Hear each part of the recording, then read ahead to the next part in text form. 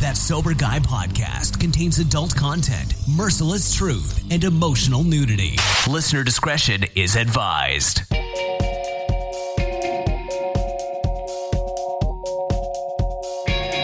Yo, what's up? Thank you for tuning in today. Thanks to Humans for bringing us in. Thanks to you for supporting the show. I'm Shane Raymer. You're listening to That Sober Guy podcast, where we talk about drugs, alcohol, recovery, and all kinds of fun shit depending on what weird mood I'm in that day. Today's guest is Chris Bell, and Chris is an American director, producer, and writer known for his documentaries Bigger, Stronger, Faster, Trophy Kids, Prescription Thugs, and his latest film, Leap of Faith, which explores Kratom, a botanical supplement that has been proposed as an alternative to today's opioid painkillers. Chris also battled alcoholism and addiction himself, and he lost his older brother Mike to prescription pill addiction. We're going to talk about all that and more today, but before we get to Chris, be sure to check us out at thatsoberguy.com. You can also connect with us on Instagram at RealThatSoberGuy and on Twitter at Shane Raymer. Finding the right treatment for addiction and mental health illness can be tough, and that's why Sober Guys continue to partner with Foundations Recovery Network. Foundation stays true to their mission. They hold high ethical standards, and they provide treatment in a setting of nationwide and residential inpatient and outpatient programs. So if you want to learn more, you can go to foundationshelp.com/soberguy. That's foundationshelp.com/soberguy. Or you can call 833-81-SOBER. That's 833-81-SOBER. And you can talk with an admissions coordinator, ask any questions, and you can get some treatment options. One last thing, and then we're going to get to Chris.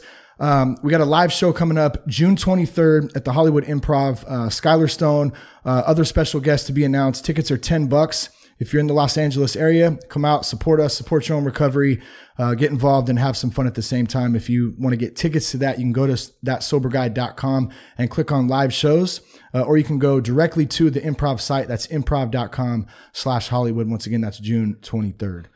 All right, Chris Bell, my friend, thank you for inviting me out to do a podcast today, man. I've watched a couple of the movies, heard some about your story. You got some amazing things that have happened in your life, both big and small, challenging, triumphs, all that good stuff. So it's great to have you on the podcast, man. Thank you, man. I think we just became like best friends. I think so. Like maybe about 15 minutes. We pretty much already did a podcast in about 15 minutes. I kept trying to not talk to you because I feel like I can relate to you so well. You know, it's like you don't know who to expect.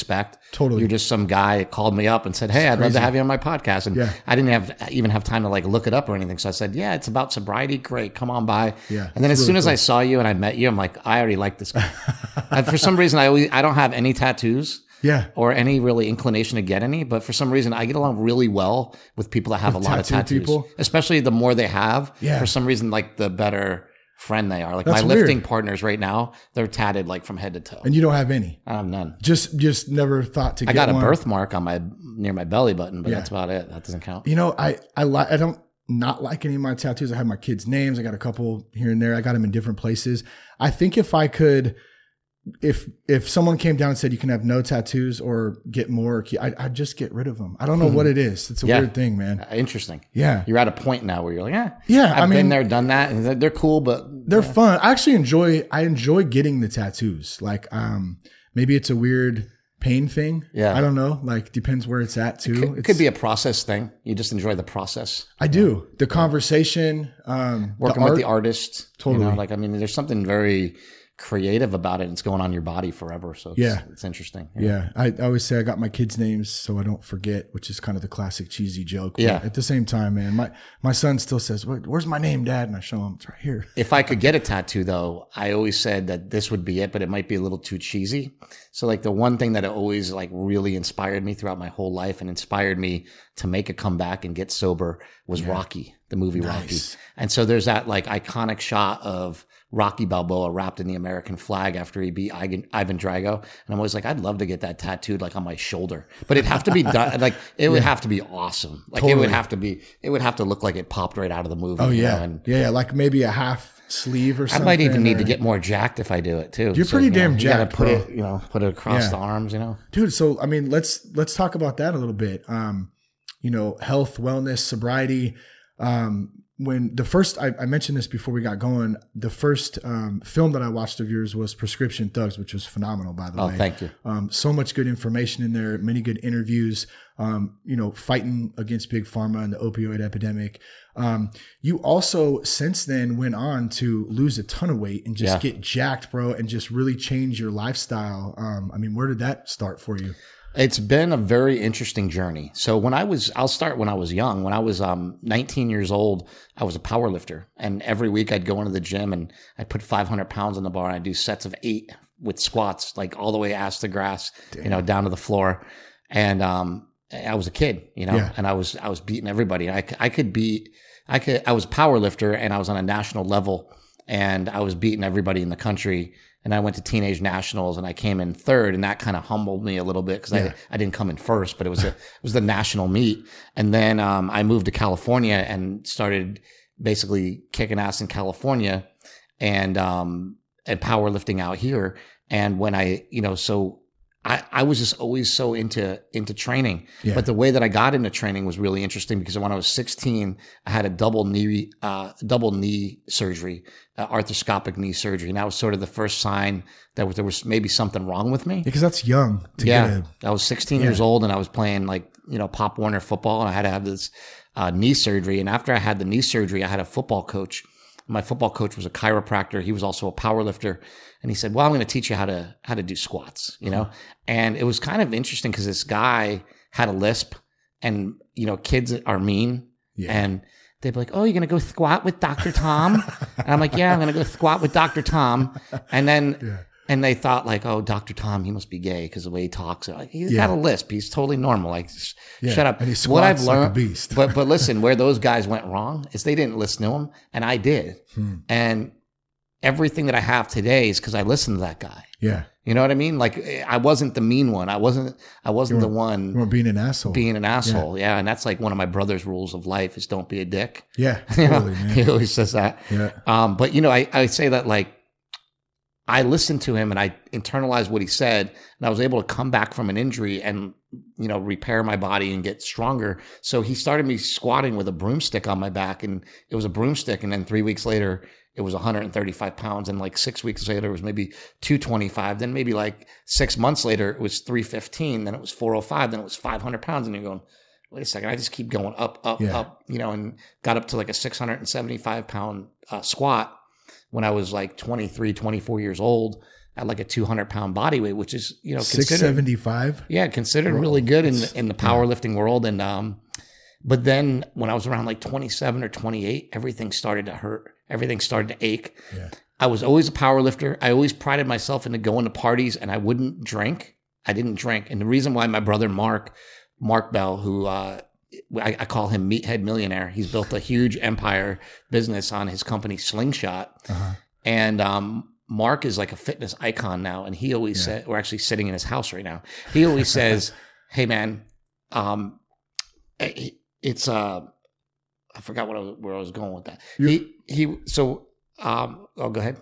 Well, no, you were talking about building the empire from Mark. Yeah. And shit, now I forgot to. Don't worry. Seriously, we're sober. Yes, I swear to God, I promise. No, but basically, where I was going with it is Mark has built himself up in this way, and he. This is what I was going to say. He would always say, "I don't drink because you never drank." And to this day, he really doesn't drink very often. Maybe every once in a while. His wife loves wine, but he'll have a glass of wine once a month.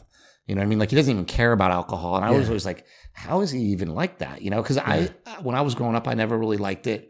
I didn't like the taste of it. I didn't like going to parties. I like going to parties just to like talk to people and hang out. Yeah. But I always knew about every party. I was friends with everybody. So like, we were always at every party, always hanging out. We were still cool. We actually made sobriety cool when we were young, because we would go to parties, we'd hang out, we wouldn't drink, and we'd be cool. And really, and so I think that there was something about that. And that's rare, especially at a younger age like that, with the culture of alcohol, how it's just such a norm for everything. You gave me a bumper sticker that says "Drinking is for pussies," and that would have been right on my car in high school. Yeah, you know what I mean. I would have been like, "Yeah, drinking is for pussies." And then when I moved to California, when I'm 28 years old, I'm working at Sharky's in Hermosa Beach, which is like a famous bar. It's always packed every single night of the week. You can go there. It doesn't matter. You can go there tonight. It'll be packed. Oh, Hermosa Beach. I've been to the one in Huntington. Yeah. I think. Yeah. Okay. Yeah, Sharky's is like legendary. Yeah. People just go there and get hammered. And they have these giant drinks in these, in basically like a beach bucket, like a pail, and they're called Shark Attacks, and people will just get like sloshed there, you know. And so, you know, I worked there for a long time, and there was always so many girls coming in, and me and my brother worked the door. And then after working there for so long, we knew everybody. So then when I stopped working there and I went to USC film school. So in the meantime, I was bouncing, you know, like you do what you got to do to make money and pay the bills and do whatever. So when I got out of college, my friend owns Sharky's, and basically said, "Hey, you were the bouncer at the school bar and you always kept it in line, and I want you to come bounce at my bar now." You know, he's like, "I want you to be the head of security." I'm like, and I'm not a very big guy. I'm only like 5'6", but I was always in charge of the guys that were like 6'4", 6'5". I would hire the biggest guys I could find, and they would, you know.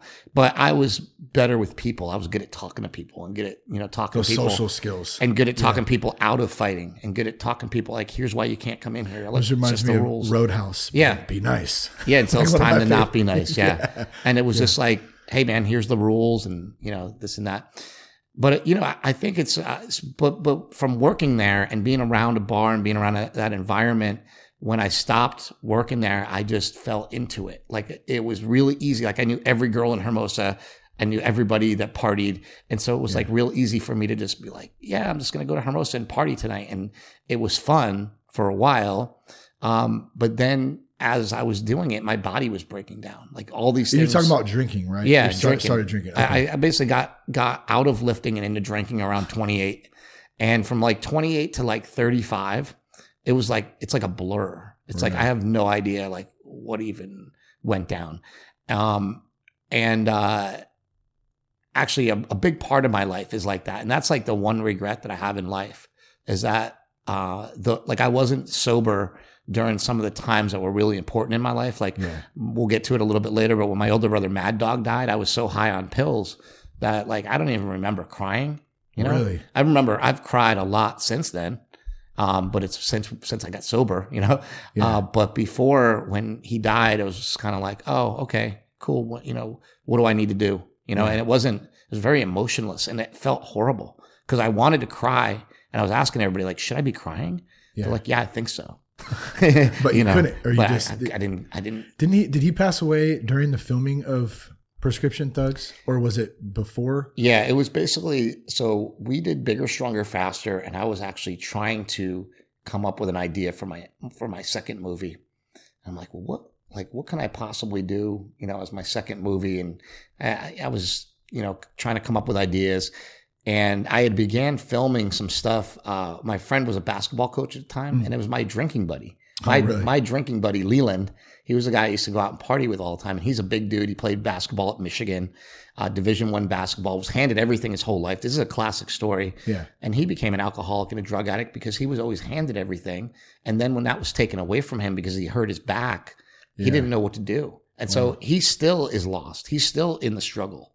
You know, I've been trying to help him for a long time, and he just doesn't ever come out of it, you know, because he's like, I have no purpose. Yeah. I'm like, dude, you're 6'8", 280 pounds. What do you mean you don't have any purpose?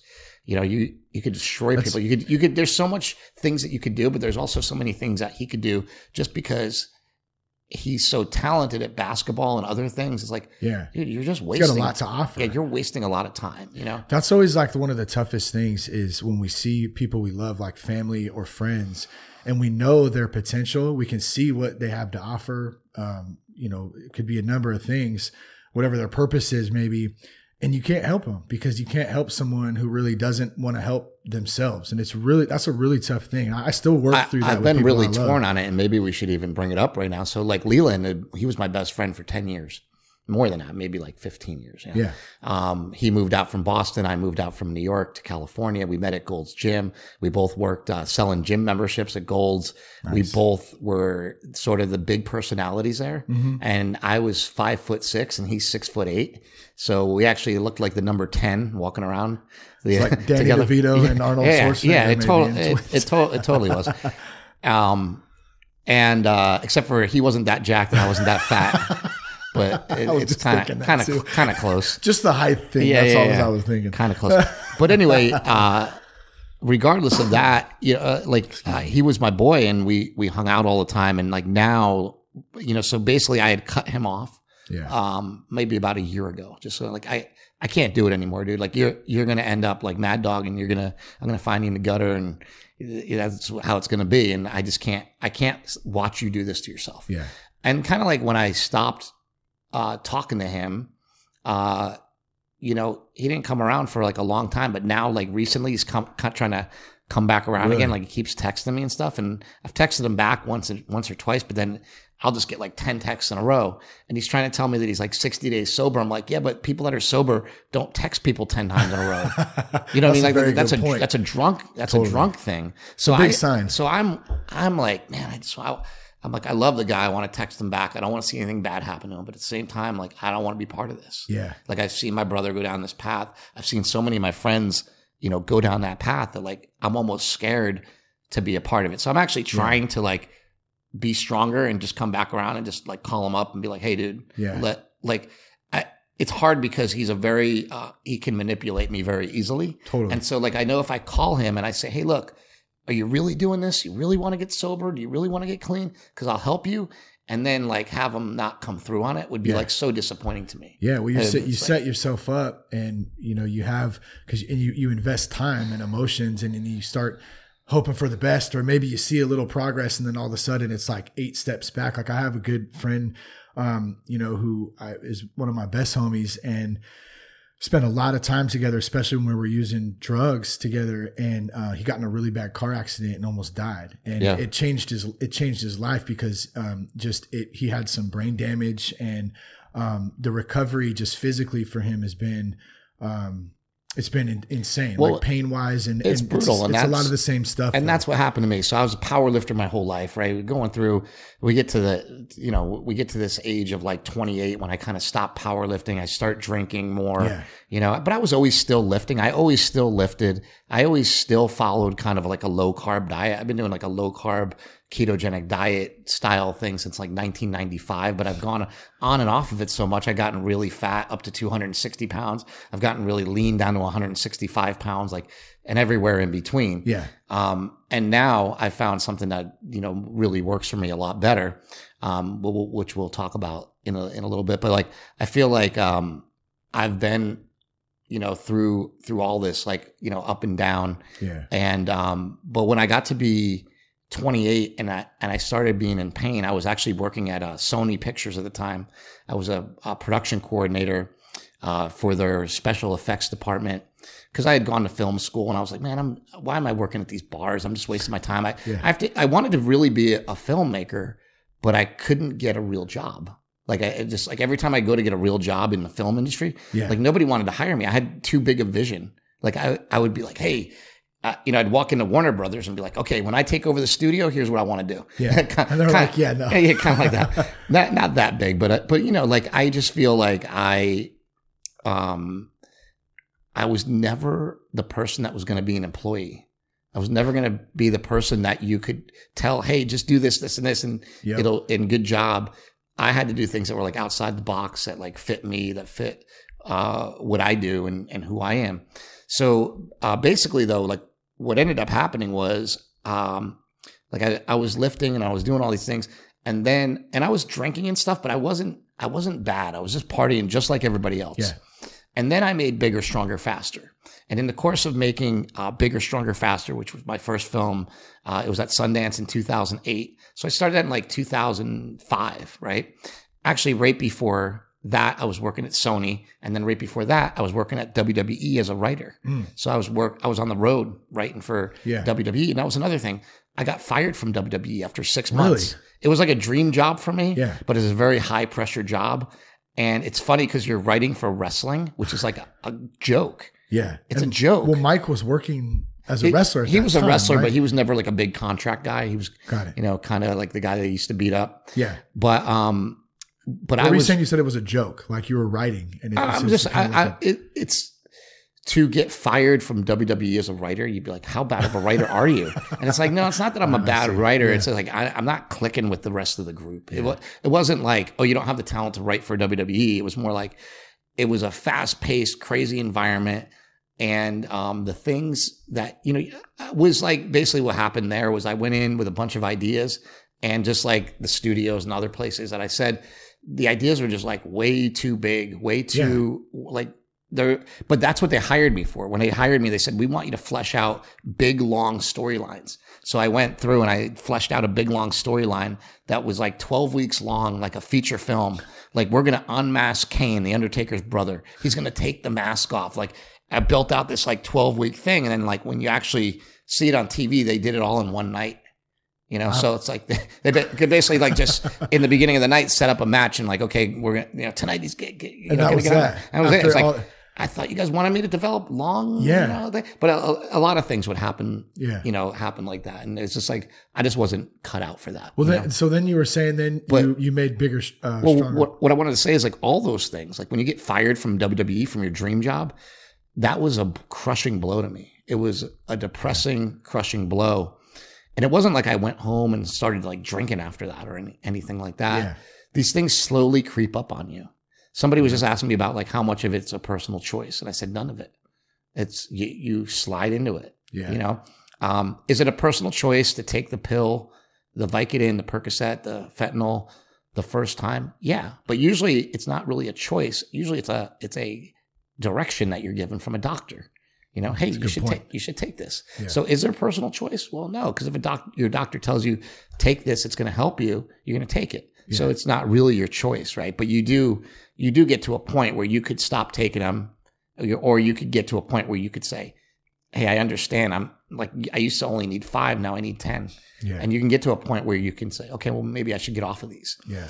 And then personal choice could be an issue, but at that point, we know as addicts, it's not your choice anymore. Yeah. The drug already took over. I think what you're talking about too is the progression of things. Like, so whether it's alcohol, pills, whatever it is, I never thought I would be in the spot that I was in the last year before I went to rehab. Like, it was like I'm not supposed to be, this isn't what I planned my life out to be. Like, I'm not, how the hell did I get to this point? And it happened so fast. It was almost like unreal. Almost surreal, I guess. Yeah. And I think that's the path that I went down. It was like, it just got you all of a sudden. It got me. Yeah. And so basically like, I'll just skip forward a little bit because this is where the interesting stuff comes in. I finished Bigger, Stronger, Faster. Uh-huh. I finished my first feature film. I went to USC Film School. I was dying to make movies. I got out of school and it took me 10 years from the day I got out of school, which by the way is a story that my dad told at Sundance. He walked up and, we were in front of the whole, all the people that watched the movie at the premiere, like 500 people. And my dad said, I told my son that when he graduated from college, it would take him 10 years to do what he wanted to do, to achieve what he wanted to achieve. And then I grabbed the mic from him and I said, and today is like literally 10 years from the date that I went to college. It's only like a month or two off. Or it was Sundance was at the end of January, and it was 10 years the September that had just passed. So that September that had just passed, it was like October, November, January. I was almost like 3 months shy of 10 years before I made it to where I wanted to make it. And my dad just knew that from experience, you know. And then we went to Sundance and it was great, but I just kept remembering at Sundance because I was getting hammered at that time. I had a really bad drinking problem. I had no problem with prescription pills yet. I'd never taken a prescription pill. How old were you at this time? I was like 30, I want to say like 33, 34, somewhere around that. It was like I was making Bigger, Stronger, Faster. When I got my hip replacement surgery, I had a double. So what happened was, we're gonna get to that. So basically what ended up happening was I had a double hip replacement surgery. And I had them done at the same time. And the reason I had to have that done is because I had arthritis my whole life that I didn't know about. And I didn't know about it until after I had won all these powerlifting competitions. I had done all these things. I was always in pain, but I was never a complainer. So you just wrote it. Just wrote it out. I was like, whatever. And then my doctor was like, you can't even walk. He's like, you need two new hips. Like when my doctor saw me, and I'm like, but you haven't even done an x-ray. He goes, I don't need to. Yeah, he could just you tell. can't even move, you know? And from the time that he told me that until the time they took my hips out, it was a couple months.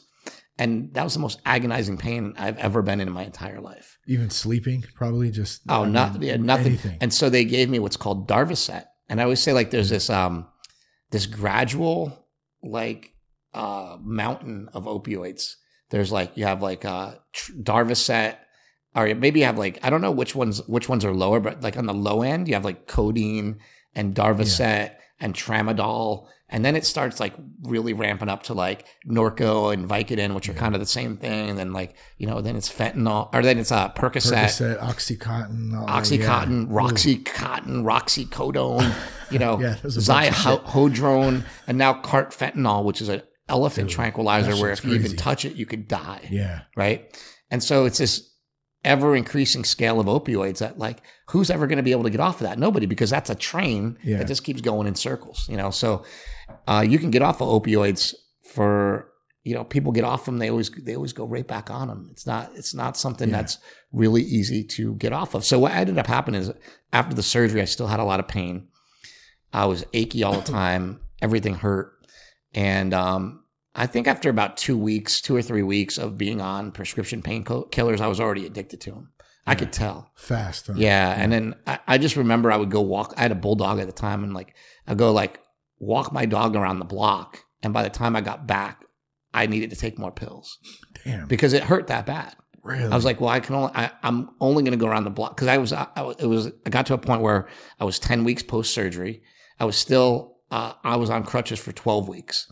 So I could walk, but I had to do that like stutter step walk with the crutches, where it's like, looks all weird. And, it's brutal. And you don't realize how much you rely on each joint in your body, each bone in your body, each thing in your body. And it's like, when you go through all that pain and all that agony, and then, you know, you go to the gym and you see somebody that has like one leg or something, like when I do all the time, it inspires me so much, because I know how bad it hurts when one joint hurts. Yeah. And I'm like, I could not imagine missing, like, you know, losing a limb. Oh, totally. Losing, like, not having my faculties about me, being blind, being deaf. Yeah. So I commend all of those people that have those disabilities and are able to like overcome them, because what I'm overcoming is just pain. And to me, it's a lot simpler than a lot of these other problems. And that's what I want to talk about, because I think there's a lot of ways to get people out of pain that they don't get addicted to anything. Yeah. How many pills were you taking a day? I was up to about 30. Damn. You know? And they were Percocet, 10 milligram, big dogs, you know? And it's like you were saying, like you take 5 and then all of a sudden 5 doesn't work. Now you got to take 10. Speaking like it's just of irony and how, you know, how messed up the country that we live in is, I'm at the UCLA USC game, and the doctor who owns the clinic where I had my hip replacement surgery ends up sitting right behind me. Really? And I'm sitting there popping Percocets the whole game, talking to the dude. Right?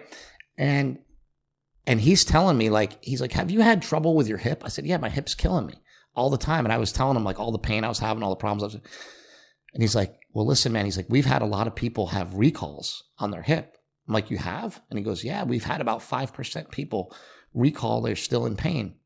He's like, you might be one of those people. He's like, you need to call my office right away.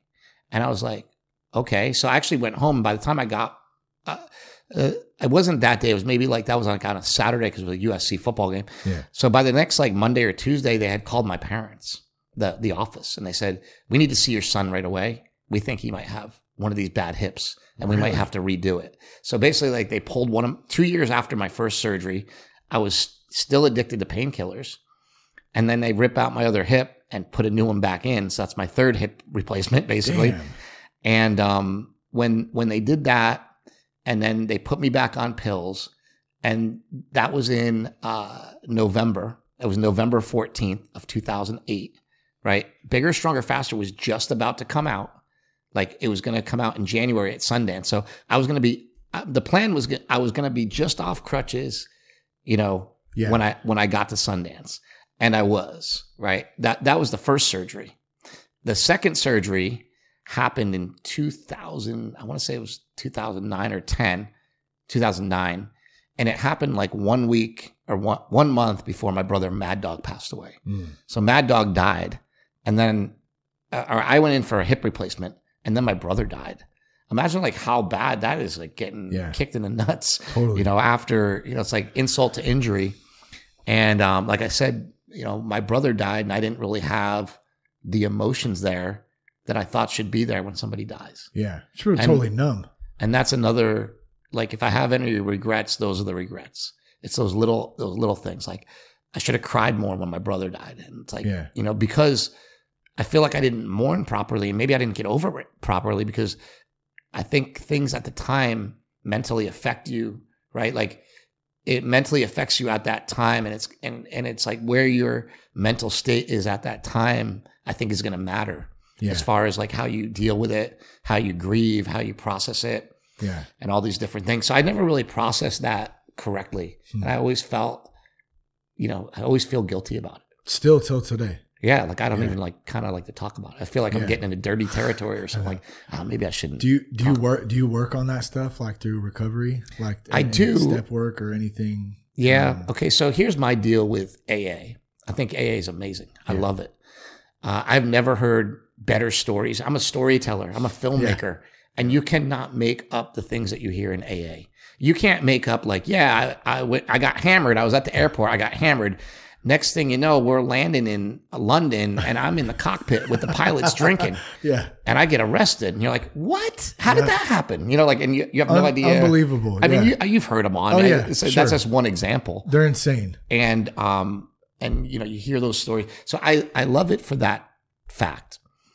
And it's helped me tremendously to do a lot with my life. But when I went, I was forced to go through the rehab I went to. I hated it. You didn't want to be there. I didn't want to be there. I didn't like the way people acted. I hate walking around watching people suck on dildos, which are those vaporizers.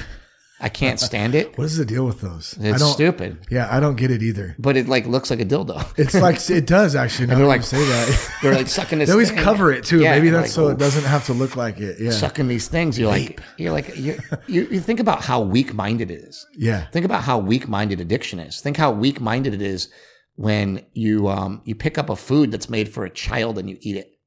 We'll talk about cherry pies. But I have a story for you. Let's hear it.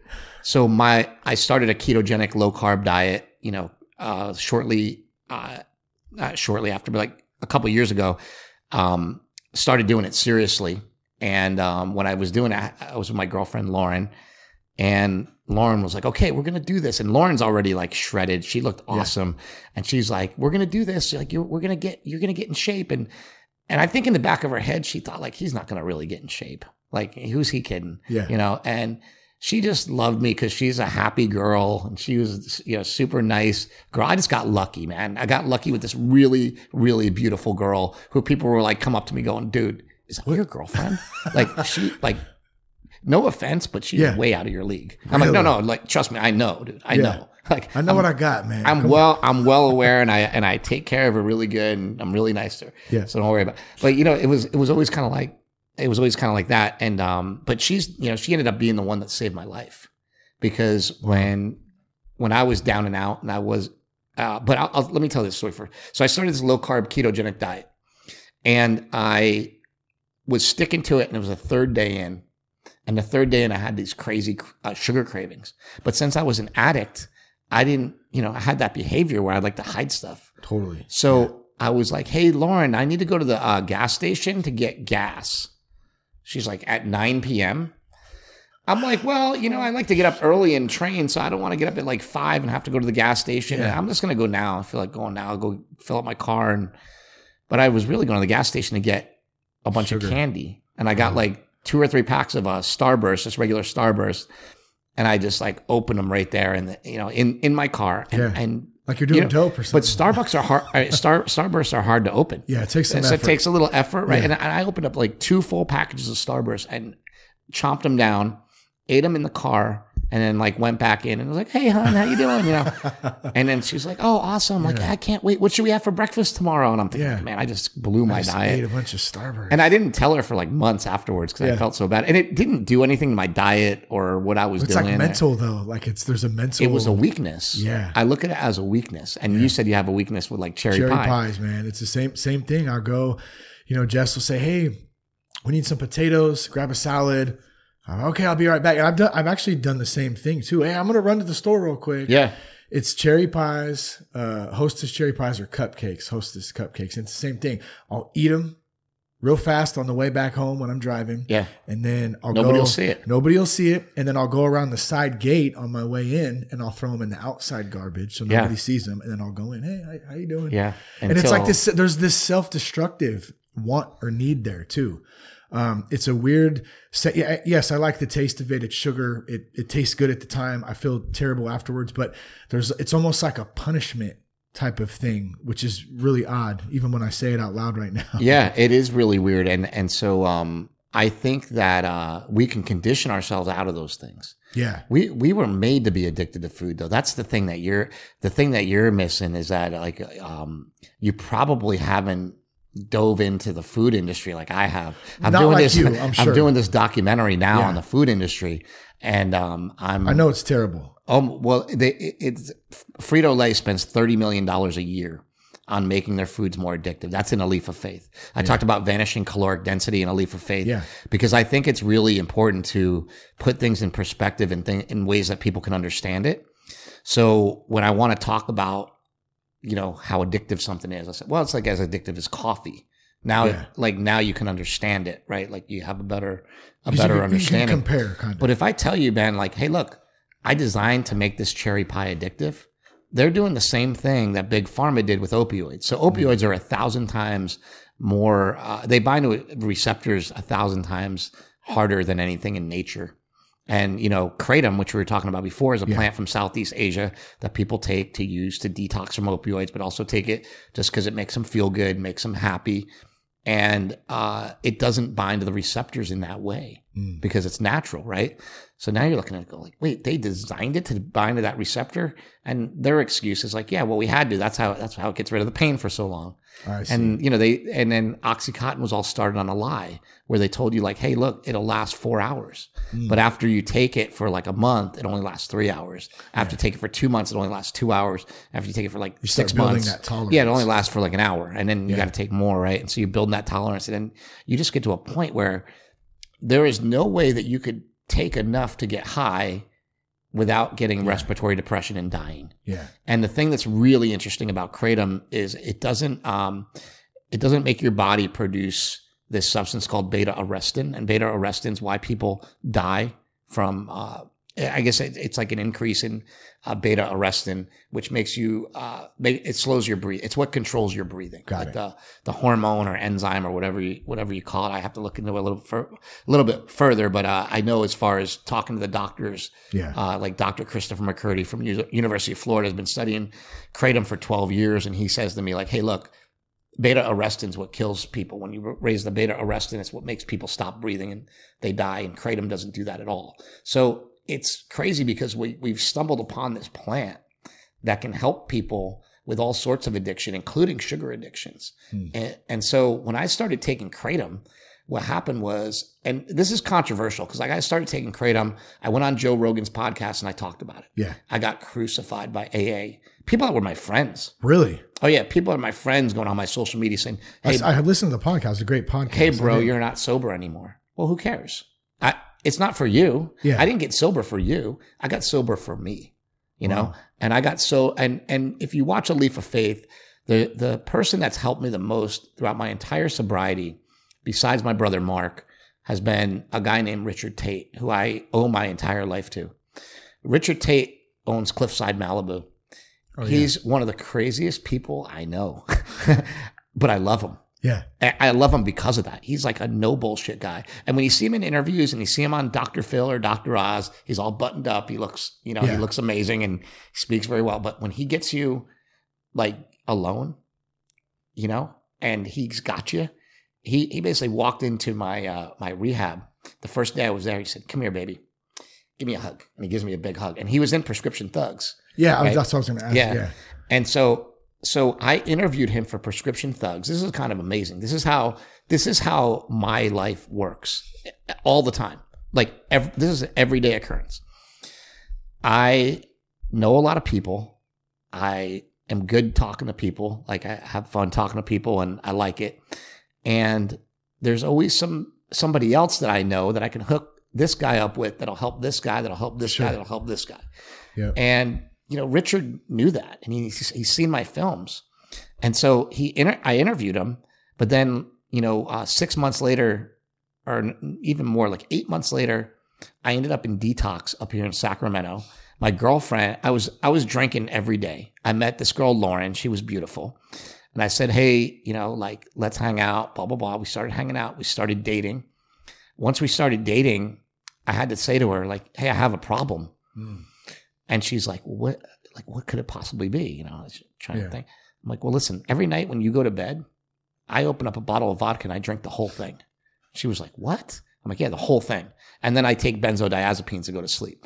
She's like, what are benzodiazepines? Like, well, like Xanax and Ativan and, like She whatever. had no idea. And so what happened was I was able to get off of opioids.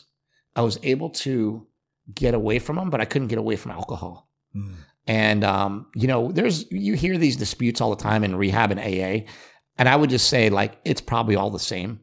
We probably struggle to different degrees with different things depending on who we are. Some people it's cocaine, some people it's heroin, some people it's pills. Yeah. Some people it's booze, some people it's porn. You're like, how can you get obsessed with porn? And you're like that, you could just walk away from it. Like, no, they can't. They have the same problem that we had. Yeah. And some people have all of them. Some people have issue. What's your drug of choice? And some people are like, I'm an everything club. Totally. Yeah. Gambling, shopping, sex, drugs, alcohol. I think that's kind of what you're saying, right? Like the concept of it, no matter what the choice is of what the product is or whatever it is you're using, that addictive tendency or trait, if you possess it, it'll kill you. So I think addiction's everywhere, right? Yeah. And I think so one of the biggest places where addiction comes, like, we all have to eat every day. We don't have to use drugs every day. We don't have to drink alcohol every day, but you have to eat. Yeah. So are you going to make a good choice? Are you going to make a bad choice? Are you going to make an uninformed choice? Are you going to make no choice and have somebody make it for you? Like there's several options here, right? Yeah. When you say each time that you eat, I want to be a strong individual. I want to be strong. I want to be a good dad, a good husband, a good whatever you want to be good. I want to be a good podcaster, like whatever. I want to be good. Well, those things require proper nutrition. And I think this is like the way to explain it to kids, because I feel like in a way you got to talk to people like they're kids because they're eating like kids. Sure. They're eating cherry pies and Starburst. Look at us. We're fat fucks, like look at what we're eating. And so when you have, when you're like looking at that, you go like, well, why is Shane eating so much sugar? Why does he need those cherry pies? Yeah. Well, he needs those cherry pies because his brain tells him that's good, and that lights up his brain. It gives him dopamine. It gives him what? What does it give you? Dopamine? Dopamine. What's the first couple letters? Dope. Yeah. Gives us dopamine. High. Yeah, it does. It's a euphoric and if we can high get rid of dopamine, yeah. If we can, we need it. But if we can lower our expectations of when we get dopamine and when we don't, and we can replace that with something called serotonin, which is also made in the brain. Serotonin comes from love. Serotonin comes from Lauren. It comes from my dad. It comes from my mom. And it comes from my brother. Dopamine comes from drugs. It comes from porn. It comes from weed. It comes from all these things that could like bring you down, right? Yeah. And some of them do and some of them don't. Like I have friends that smoke weed every day and they're super, Joe Rogan. Yeah. Joe Rogan's my boy, right? Like, and he's got no problem with it. He's doing great. That's his path. You know what I mean? But I always warn people, don't look at somebody else's path and think that you can do that. If I look at the best Mr. Olympia of all time was probably Ronnie Coleman. Yeah. Biggest dude in the world. It's like, wow, I'm just going to eat what he ate and train like he trained. Well, guess what? It ain't going to work for you like that. It's different person. It's genetics. There's so many factors. Right? What about just the relationship with food too? My wife and I had this conversation recently with someone at our gym in Vacaville about the relationship between like this emotional connection to it versus eating for fuel. There's a big difference, and that's something that there's a connection there. Maybe it goes back to childhood. Maybe I'm sure it has some addictive connections to it too. How do you start to change that relationship? Well, I think you change it through what I was just going to bring up, and I think that's some sort of fasting. Really? So my brother, a couple of weeks ago, he owns a house up in Bodega Bay. You know where that is? Great place. Yeah. So they own like a nice beach. He's done well for himself, and you know, he likes to have nice things, and they have a cool house up in Bodega Bay. And he said, "Hey, this is a badass house too." I'm going to Excuse me. I'm gonna go do a dopamine fast." And I'm like, "What are you talking about?" And he's like, "I'm just gonna fast from everything. Like, I'm bringing a notebook and a pen. I'm not bringing. I'll have my phone with me, but it's gonna just stay in a drawer somewhere. Yeah. And you know, I have my car, but I'm not gonna listen to the radio. I'm not gonna listen to podcasts. I'm not doing anything. I'm driving up there by myself. I'm hanging out in my house by myself. No wife, no kids, no friends, no nothing.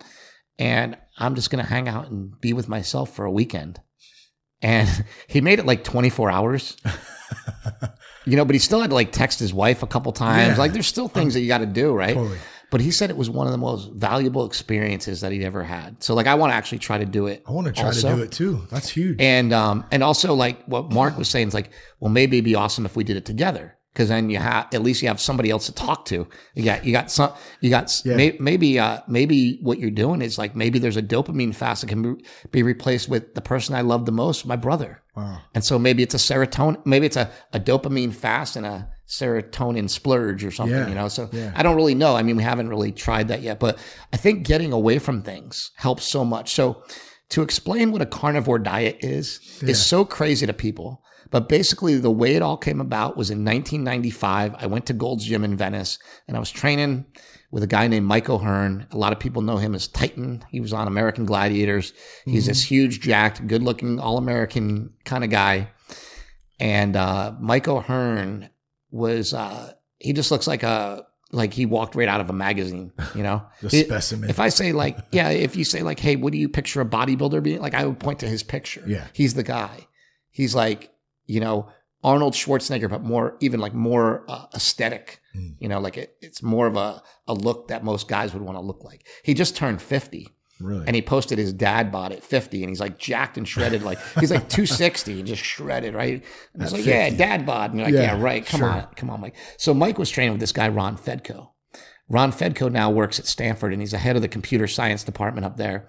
And you know as well as I do, anybody in a high position that's really successful is usually crazy. Yeah, somewhat, you know? For sure. Like I was just saying with my friend Richard that owns Cliffside Malibu. He's a little crazy, but that's what gives him that energy to help people.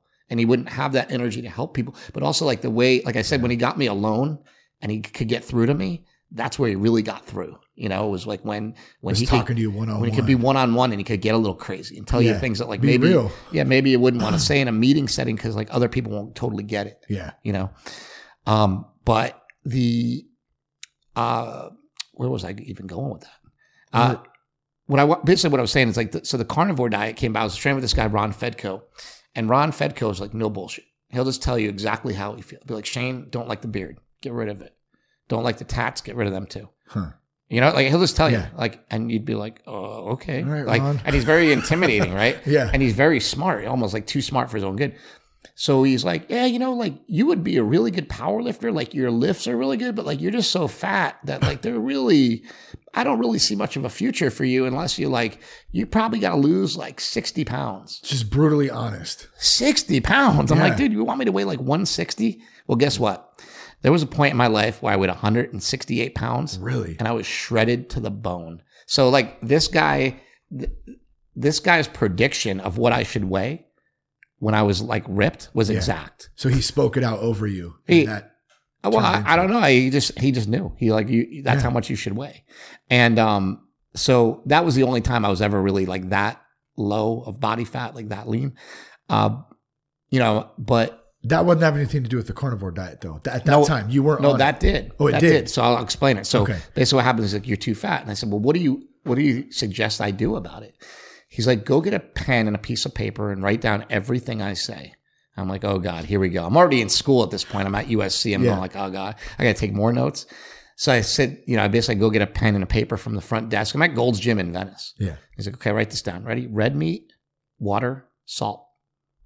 That's it. I said, well, where's the rest of it? Where's the vegetables? Where's the this? Where? Yeah. He's like, no, that's it. And I said, what do you mean that's it? He's like, you're telling me that you can't eat like steak every meal or, you know, a burger every meal or just even ground beef. It's $3 a pound at the time, you know, back then. Yeah. It was 1995. Like you can't afford that, you know. And I said, well, no, I could totally afford it. I mean, you can get these big tubes of ground beef at Costco for like real cheap and whatever. And I'm like, I'm just wondering why. He goes, because you're too fat.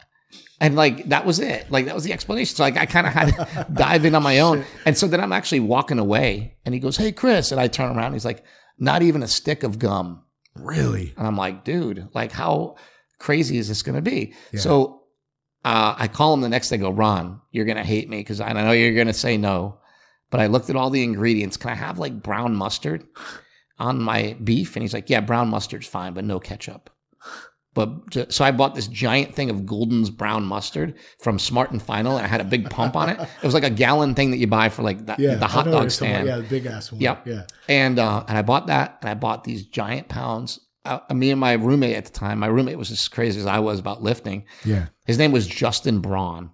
So to have the last name Braun, you have to be a lifter. Yeah, there's no way that you couldn't. He actually went on to become the head strength coach at Montana State University, which is kind of cool. Yeah. So he did it with me, and we had a whole freezer packed full of beef. We had nothing in our fridge except for water and beef in our fridge, and then like a giant thing of mustard. That was all in our apartment. Some salt, right? You get salt. Salt it. That's it. And some salt. And I did this carnivore diet for 2.5 weeks. And I went from I think I was like 242. I went from like 242 to 220. So I basically dropped a whole weight class. So when I weighed in for my competition, I weighed 220. Yeah. And it was kind of because I had a lot of fat to lose. I was holding a lot of water weight. Your first 8 pounds are going to be water. But after you lose 20 pounds, you're like, in 2.5 weeks. Yeah, you lose like 22 pounds. You're like, wait a second. Well, like I said, literally the first 3 days were like 12 pounds because it just all flooded out of me, you know? And then also, what a lot of people don't understand is like, you have to be in a calorie deficit. There is no hocus pocus magic diet. The ketogenic diet doesn't offer any metabolic advantage over a regular diet. As far as we know right now, a carnivore diet doesn't really hold any metabolic advantage. The thing that it does so uniquely, it offers our body every single nutrient that our body needs in more absorbable forms than you can find them in plant foods, right? Because we can eat all these things that are made out of plants. We don't absorb them. So who cares what you're eating if you can't absorb it? Right? Were you hungry when you were doing this in the 2.5 weeks? Were you still hungry, or did you feel full? Or I wasn't, because I was like in such a sort of like full bore attitude that I was like, I'm going to go in this competition. I'm going to do this. And I didn't know any better. And so like now with all the information flying around and YouTube and everything, like I'll hear one thing from one expert and then I'll try it for like 2 days. And then the next day I'll hear like, oh, that's bullshit. I know. I hear that all the time too. And I just kind of like what to believe. And that's why it's personal experience. I feel like that's to your point earlier, like shit that works for one guy isn't going to work for the next guy potentially. You know, so you can't. And I'll tell you, here's what I noticed on a carnivore diet. So I was talking to you before about sweeteners and different like sodas and different things. You know, they have these sodas that have like sweeteners in them, like stevia. Like there's a company called Zevia, and their soda's great. Like I love it. Yeah. But I don't drink it often. And the reason I don't drink it often is, and like I was drinking a Gatorade Zero before. Yeah. I'm like, well, you know, I don't really agree that this has aspartame in it, but like I was thirsty and I just wanted Gatorade over water. So I just had it this one time, but I don't normally have it, you know?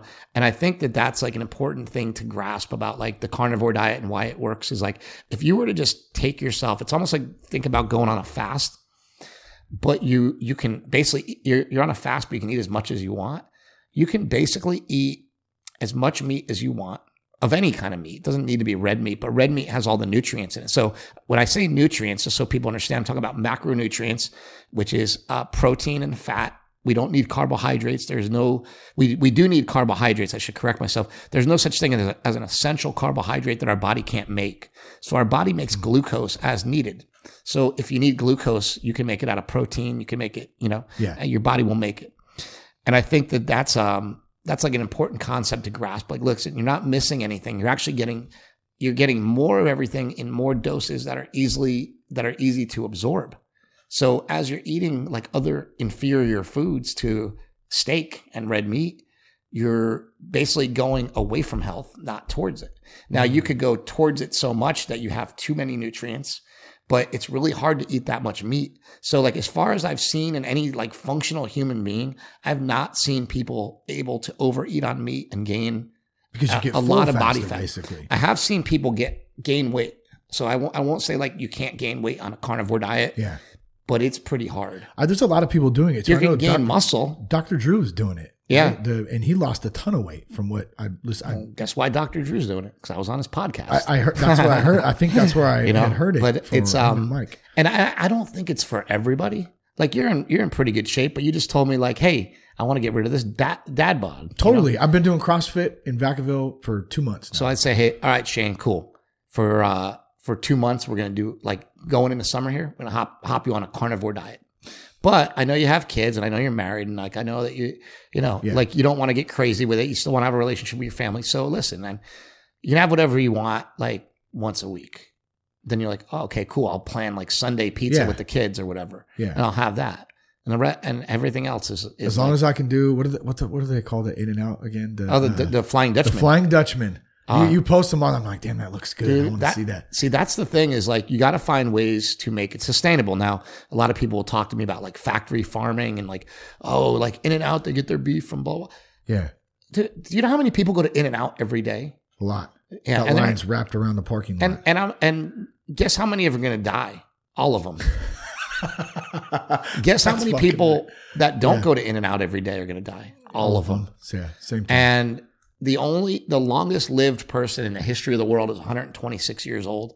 Why do we think that we're going to all of a sudden surpass that? I hear people all the time in the biohacking world talking about living to be 140 years old and 180 years old. And I'm like, come on, man. Like, why? I don't know if I'd want to live that long. It's a long time. What do you do? Yeah, that's what I'm wondering. What do you do? You're like 160 and you still got 20 years left.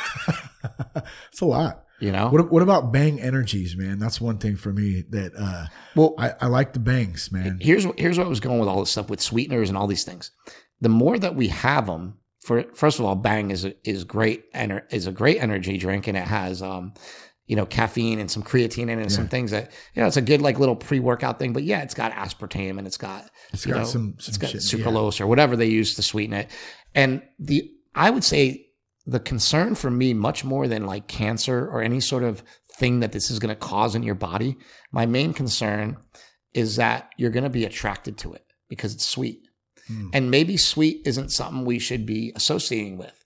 There really isn't anything like that's that sweet in nature. And the things that are sweet are like fruit. And it's like naturally sweet. But most fruit that we as human beings have ever eaten has been sweetened. And I'd say pretty much all vegetables that we eat have been manipulated and they're not GMOs, but they're definitely modified. Yeah.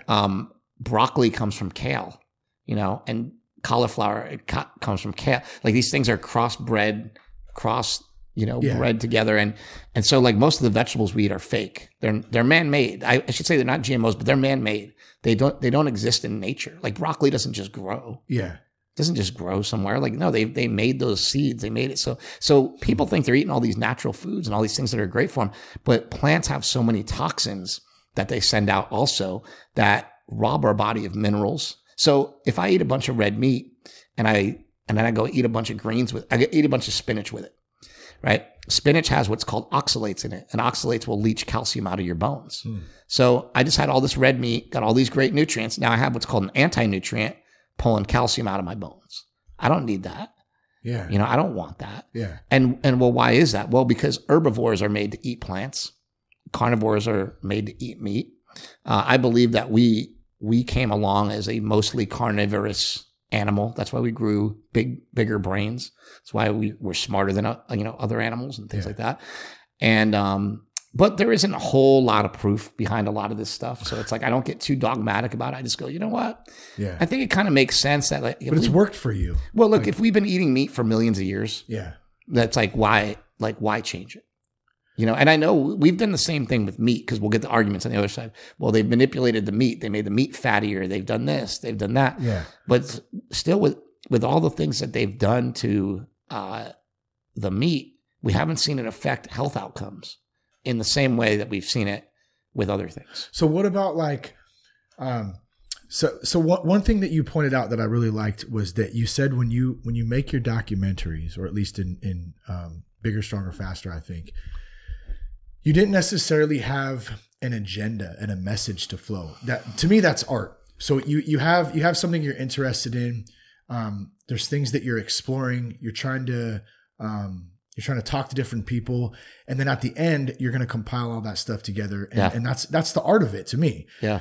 A lot of these other ones, they have an agenda behind them already, and the only reason I'm bringing this up right now is because like the meat industry, you're saying, and I'm not an expert on it, but I know there's some videos out there that have a specific. Yeah. And I'm not going to even. Yeah. If my film comes along and, comes out, my newest film, and it ends up that the result is, hey, I did all this and I got really sick and now I'm on a vegan diet and that's the way to go. Yeah. Then that's the way the movie goes. That's it. There's no two ways about it. Yeah. When I did my movie about Kratom, I had a company helping me with it, helping me make the movie, helping fund it, helping get it made. The company Urban Ice Organics, which I'm very grateful to. They're a great company. And they only produce Kratom, tested and quality tested. He was in the movie, right? Yeah. I forgot his name. His name's Kelly Dunn. Yeah. Yeah. He's the owner of Urban Ice and he's awesome. And we are still working with him on some different projects and like keeping Kratom legal and all these like things that are bigger than just like selling a brand. Well, and I loved what he was saying in there was that obviously there's issues with the FDA and the DEA. There's that side of it, but to his point, and I'm sure you guys have probably talked a lot about this before. It was more to the point of the community around Kratom getting behind it and changing that aspect of it. And once that starts to move, the other pieces can fall into place or grow. Yeah. I thought that was a really good point. And just so people are aware, the problems that we're talking about with Kratom are the FDA and the DEA don't like it because it's a plant. It's not standardized. There's no dosages that they know about. It hasn't really been researched enough. So what I always default to is like, hey, look, I understand that this plant may not be perfect. I understand that there might be problems. Like there can be people that get addicted to it, but I'll explain why in a second. But when we see something that's saving all these lives and helping all these people, like I get emails every day, I get tons of them. And out of 100 emails I get a day, maybe one will be negative. So it's like, where do you people find sharing what their experiences with it or whatever. Yeah. And so when you're like looking at it, and the ones that are bad always make you mad, and you'll spend the most time trying to reply to them. And then like 9 times out of 10, I'm like, I'll just delete what I was going to write. And I'll write, hey, sorry you feel that way, and just like move on. Cause I'll be blasting somebody out like, hey, you don't even know what you're talking about. And then I'm like, that's not worth it. Like it's like, who cares? Just because they came at me rude, I don't have to come back at them rude. There's a comedian, Mark Lundholm, and he actually really inspired me. I met him in treatment. He came in. And one of his biggest sayings is first thought wrong. He would say second thought wrong. And I always remember that because that's like that initial reaction when I want to do stuff.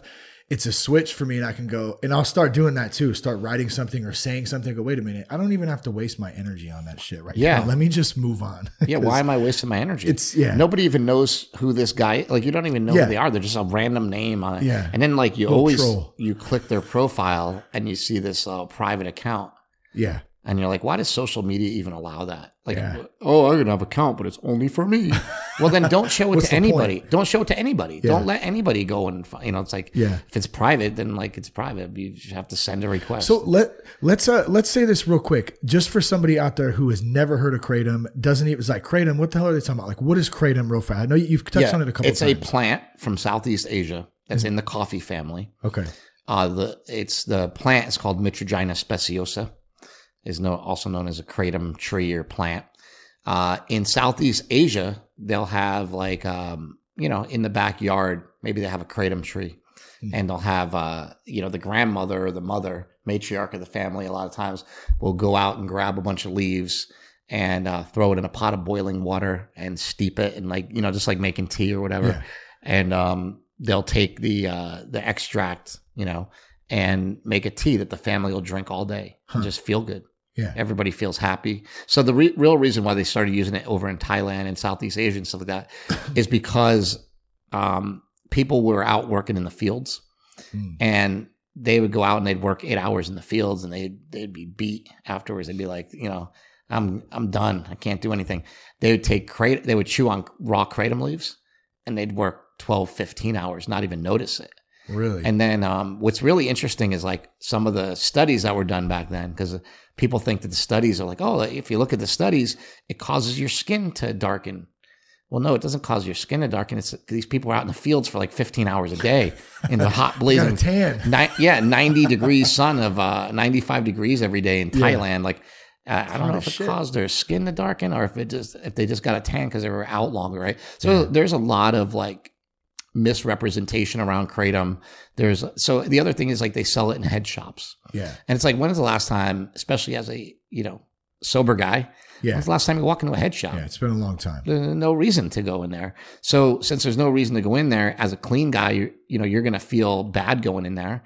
And secondly, like it all has a stigma. So if you're the sober guy and you walk and you see, well, hey bro, like you don't know much about it. Somebody comes into a meeting, they're taking kratom and they're like, young kid and they're trying to take it to help me. You're probably gonna be like, hey man, like, I don't know. Like that doesn't sound good. Yeah. It doesn't sound like something that, you should be taking because you don't understand it. Yeah. And I think like once you understand it, it's a different level. To me, I think the important thing, so I'll explain exactly the reason I took it. I got sober and I was still in a lot of pain.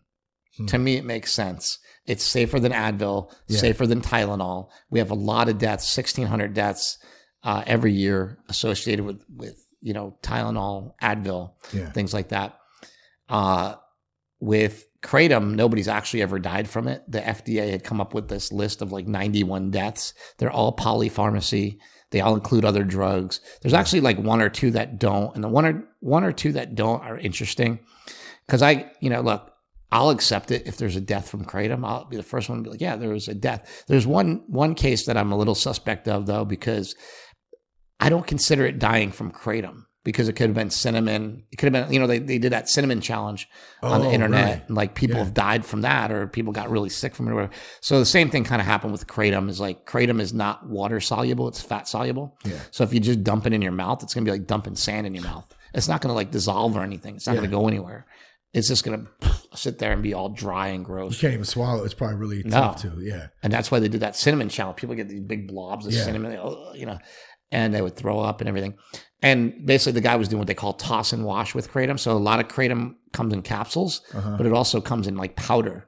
And what I find interesting is that addicts like the powder. I don't know why, but former addicts like the powder. Yeah.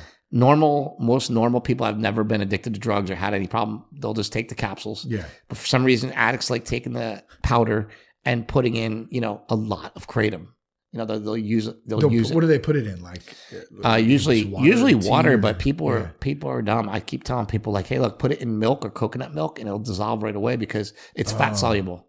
Got it. So you put it in something or coffee with cream in it. Put it like a scoop. Like you only need like one scoop of it. People take way too much of it. Yeah. And I think that's the problem with it. That's like the education that needs to come about because if I can explain it really quick, there's 2 alkaloids in kratom that are really powerful. There's 7-hydroxymetragenine, and there's another one called metragenine. The 7-hydroxymetragenine is just a byproduct of the drying process. So when they take the leaves and they dry them, it creates this alkaloid. Okay. That alkaloid's highly addictive, but it's such a small amount in the plant that you basically have to take so much of the plant that it's almost like I was saying, it's like almost like eating too much meat. It's kind of hard to. But people seem to manage to because people definitely develop dependencies on it. Yeah. People definitely every time I say, hey man, you're writing me saying that you're addicted to kratom and you want to know how to get off of it or whatever, but you're like, how much are you taking? Yeah. And it always comes back 20 or 30 grams. Really? And I said, well, I take 5 grams and I'm in a lot of pain. I know I'm in more pain than you. Yeah. Like I know it. So they're way overdoing it. Yeah. I'll take like five, maybe 10 grams tops in a day, and they're taking double, triple that, and so like to me that's just so. What about crazy. So for someone but even addiction, I should just say, even the withdrawal symptoms when you get off of kratom should really be no greater than the withdrawal symptoms you get from coffee. Got it. Well, so what I was going to say, so I had a rotator cuff underneath surgery in my early 20s from playing baseball, right? Sure. Played baseball all as a kid, growing up through high school, tore that, jacked it all up. So like, for instance, I mentioned going back into CrossFit in the last 2 months, right? A lot of the overhead stuff, my mobility, like I can't get my arms back. And a lot of it is, you know, continuing to be able to stretch and work that stuff out too, but I still get pain in that. Mm-hmm. If I took 5 grams of kratom, would that help with pain for something like? And I'm just using this as an example for somebody. It's hard. It's hard to say because it's going to be like subjective for each injury and whatever. Yeah. But for the most part, most likely it would help you. Yeah. It would make you feel better. I don't know if it would get rid of your shoulder pain, but it would definitely dampen it. What it really works good on, the way I feel like it's just amazing for, is if you have that like deep achy pain, and that's what I have. I have arthritis. And so it's like this deep aching pain. Yeah. And I take that and it all goes away. But I also get brain fog. I also get, you know, where I'm, you know, sometimes like I'm just cloudy in my head, like I'm not focused, whatever. And it really helps with focus and it really helps, you know, define. So for me, what I find really interesting is like my whole transformation of lifting, training, carnivore diet, all these things came about because of kratom. Wow. And so I can't really say like, hey, look, kratom will help you lose weight. Kratom will help you lose weight, but it's I forgot what I was going to say because my dad just came in and handed me a note. I was gonna tell you, but one of my favorite parts in Leap of Faith was your dad's hat. Oh yeah, the Make America Great hat. Yeah, I loved it. So our family takes a lot of heat for that. You know, really. Well, my dad is a big Trump supporter. Yeah. And he just often takes a lot of heat for it. My brother just went and met with Donald Trump Jr. in New York, who's a big fan of Mark's, which is funny.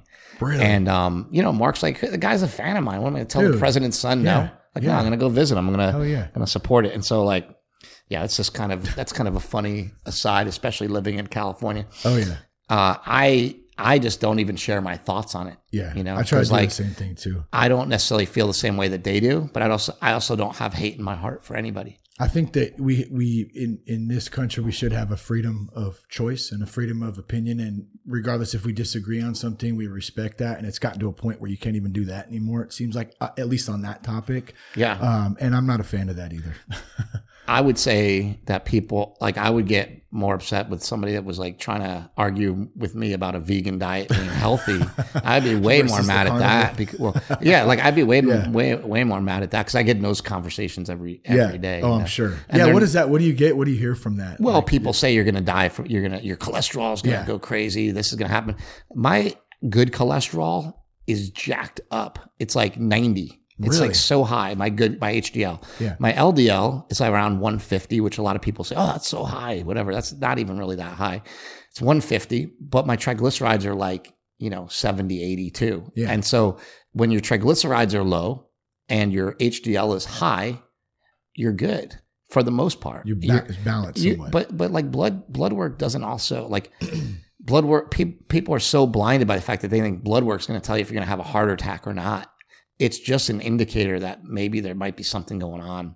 It doesn't mean that you're necessarily going to get that or not get that. And so it's good to follow the science. It's good to like look at the blood work and be concerned if there's a lot of things out of range and out of whack. But it's also not like, it's also a snapshot in time. It's not set in stone. Sure. So we get a lot of arguments about that. We get a lot of arguments like, hey, saturated fat's going to kill you. It's like, look, the FDA is taking cholesterol off of its list of things to be concerned about. Why are you still concerned about it? Yeah. And they're like, well, because the FDA is wrong. It's like, and it's almost like there's this, it's a confusing thing because you mentioned it earlier. It's constant. You hear one thing one day and then you hear a completely different thing the next day and you never know. I guess that's to your own experience, right? I can only share with somebody my own experience, whether it's diet, recovery. I mean, what's worked for me, Yeah. You can't share something you haven't been through. Totally. Yeah. And that's something that I think is interesting too, because like when I was in, are you good on time, by the way, too, or do you need to? In a little bit, but when I went to, rehab, we had a guy who was one of our counselors that was never an addict and just nobody listened to him. People made fun. I was nice to him because I was like, this guy went to school for this. Yeah. he's whatever. It's hard to But relate. He wasn't an addict, and people like he got made fun of so bad. Like I've never seen anything like it. Really? And there was just times where I was like, I would get mad because like, dude, I would get mad at the kids in recovery with me because I was like, you guys don't want to get better. Yeah. You're sitting here. All you can do is sit here and talk shit about the guy trying to help us rather than just listen to him. Let him go through his shit. Yeah. And if you think it's bullshit, just don't listen. Who cares? Like, but you're making it worse for everybody else by, making jokes or trying to be funny, and you're not funny. So it's like, just shut up. Did you do 30 days? 90. 90. Yeah. I think time is important. Yeah.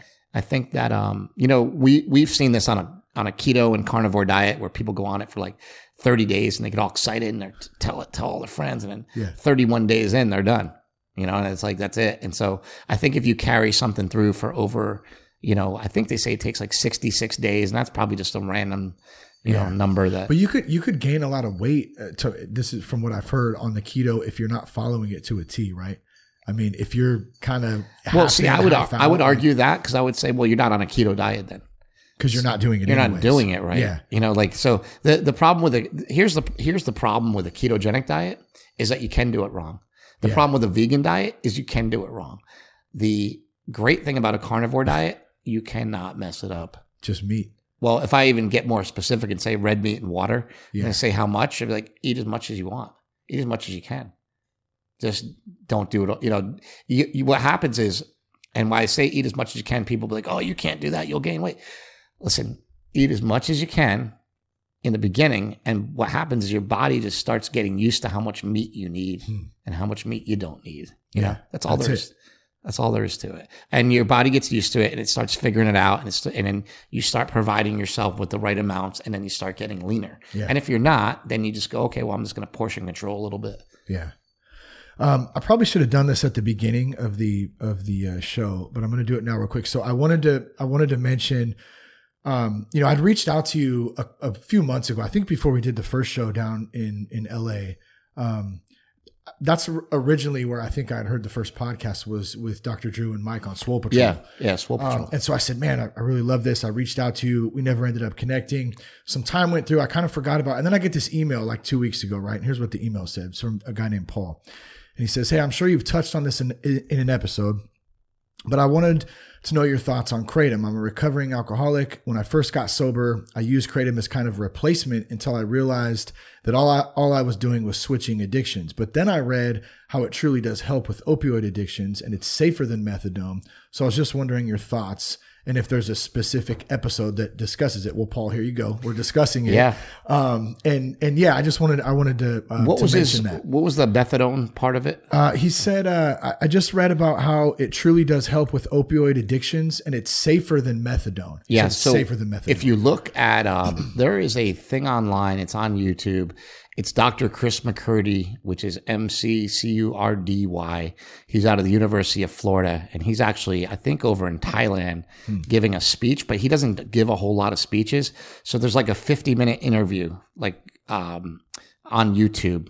It's 50 minutes. It's with Dr. McCurdy. I think if they just look it up, they'll be able to find it. I can maybe send you a link to it, and you can include it in the show notes or whatever.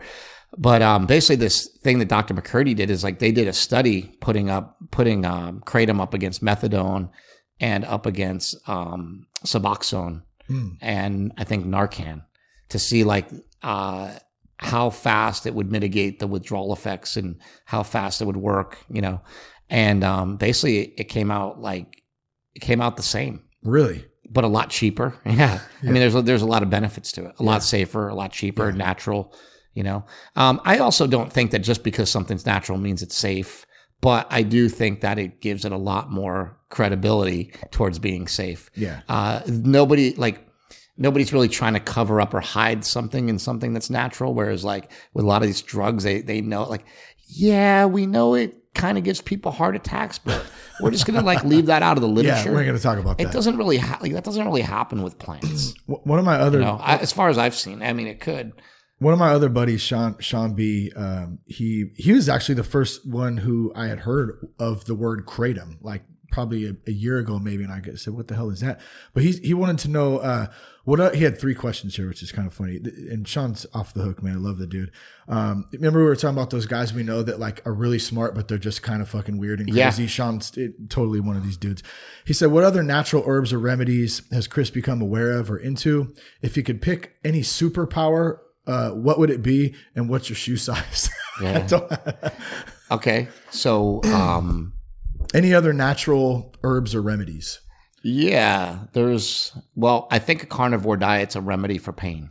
So that's another thing I wanted to touch on that we didn't get. There's just too much to talk about. It's like, we're already an hour and 20 minutes in, and I feel the same way. It's crazy. Well, we could do it again too. Yeah. But, I think so carnivore diet, ketogenic and carnivore diets, both of them can really reduce inflammation. Inflammation is part of every disease. It's at the core of every disease, at the center of every disease. If you look at cancer, inflammation's there. You look at anything. Anytime you're in pain, there's usually inflammation with it, right? And so by eating in this way, meat doesn't cause us to hold water. It doesn't cause our joints to inflame. Whereas like a lot of these grains and other foods cause inflammation, especially seed oils. One of the number one. So this is really interesting, but like back in like the 50s, I think seed oil was maybe like, it would be like 0.5% of the human diet, like would be from like vegetable and seed oils, like canola oil, corn oil, whatever. That's now up to 8% of the diet. It's like 8% of the American diet is just vegetable oil, which is so inflammatory and so bad for you. And that's what shreds our arteries. So people think that animal fat shreds our arteries. You're completely wrong. Really? It's these industrial seed oils. You can't even call them vegetable oil because vegetable oil is a cute name that some brilliant scientist came up with to make it sound like it's healthy. Yeah. So they call it vegetable oil. Because if I told you like, hey, Shane, you want some industrial seed oil? You'd be like, nah, dude, I'm good, But that's what it is. It's industrial grade seed oil. And it's like, it's really, really inflammatory. Yeah. And it's shredding people's arteries. And then our cholesterol that we eat from the meat goes in and actually patches up these shreds. From the oil. These shreds from so like say your artery is shredded. And then you go in with like some rubber cement and spread it over that. That's what cholesterol is like. Cholesterol is actually trying to heal you. Really? It's trying to help you. There's cholesterol in every single cell in our body. So why would we try to get rid of cholesterol? Yeah. It's just stupid. It doesn't make any sense. Well, and the oil is in everything too, and right? People with higher cholesterol levels, this is like ironic. It's another way the food industry, the whole world, doctors, medical industry is so backwards. Is like we've done studies that conclude that the people with higher cholesterol levels, especially women, live longer. Why are we worried that our people's cholesterol is too high? Yeah. Doesn't make sense. It doesn't seem to make sense. It seems more like we should be looking at the things like the inflammation and these other things. So while a carnivore diet by just eating meat, not eating any sort of diet where you completely cut carbs is going to cut inflammation. Well, you said joint pain too, right? Yeah. Joint pain has been the increase. So if you go back and look, I think like a year ago, I think the most I could deadlift was maybe like 400 and something pounds, and then I did a competition, like 6 months ago. I did like a 530 pound deadlift, but then I just did a trap bar deadlift, which is like a little bit different kind of bar. Yeah. And I did a 700 pound trap bar deadlift. And so like to watch the weights go up like that and not be on steroids and not be taking performance enhancing drugs and just be on meat. And that's what I'm doing. To me, that's pretty incredible. It is. I don't say that it like, hey, meat holds any magical powers. Because the other thing I think that people should know and be very aware of is that weight loss in general, there's 1,000 ways to skin a cat, they always say, right? Yeah. Which is a weird saying, by the way. It is. Kind of gross. It is. But they're it's like people say that all the time, but there's a lot of ways to lose weight. Most of them are effective as long as you're in a calorie deficit, but a calorie deficit's so hard when you're eating Hostess cherry pies. Why? They're addictive. Yeah. So you don't just eat one. You just told me before you eat two. Yeah. Sometimes. Yeah. And so, why not? And so like if you just ate one and it was once every month or something, it probably wouldn't do much to you at all. Yeah. It'd be like you wouldn't think. I think people don't think of their calories over the course of, they don't think of it, they think of it in the course of a day, but not in the course of a week and a year.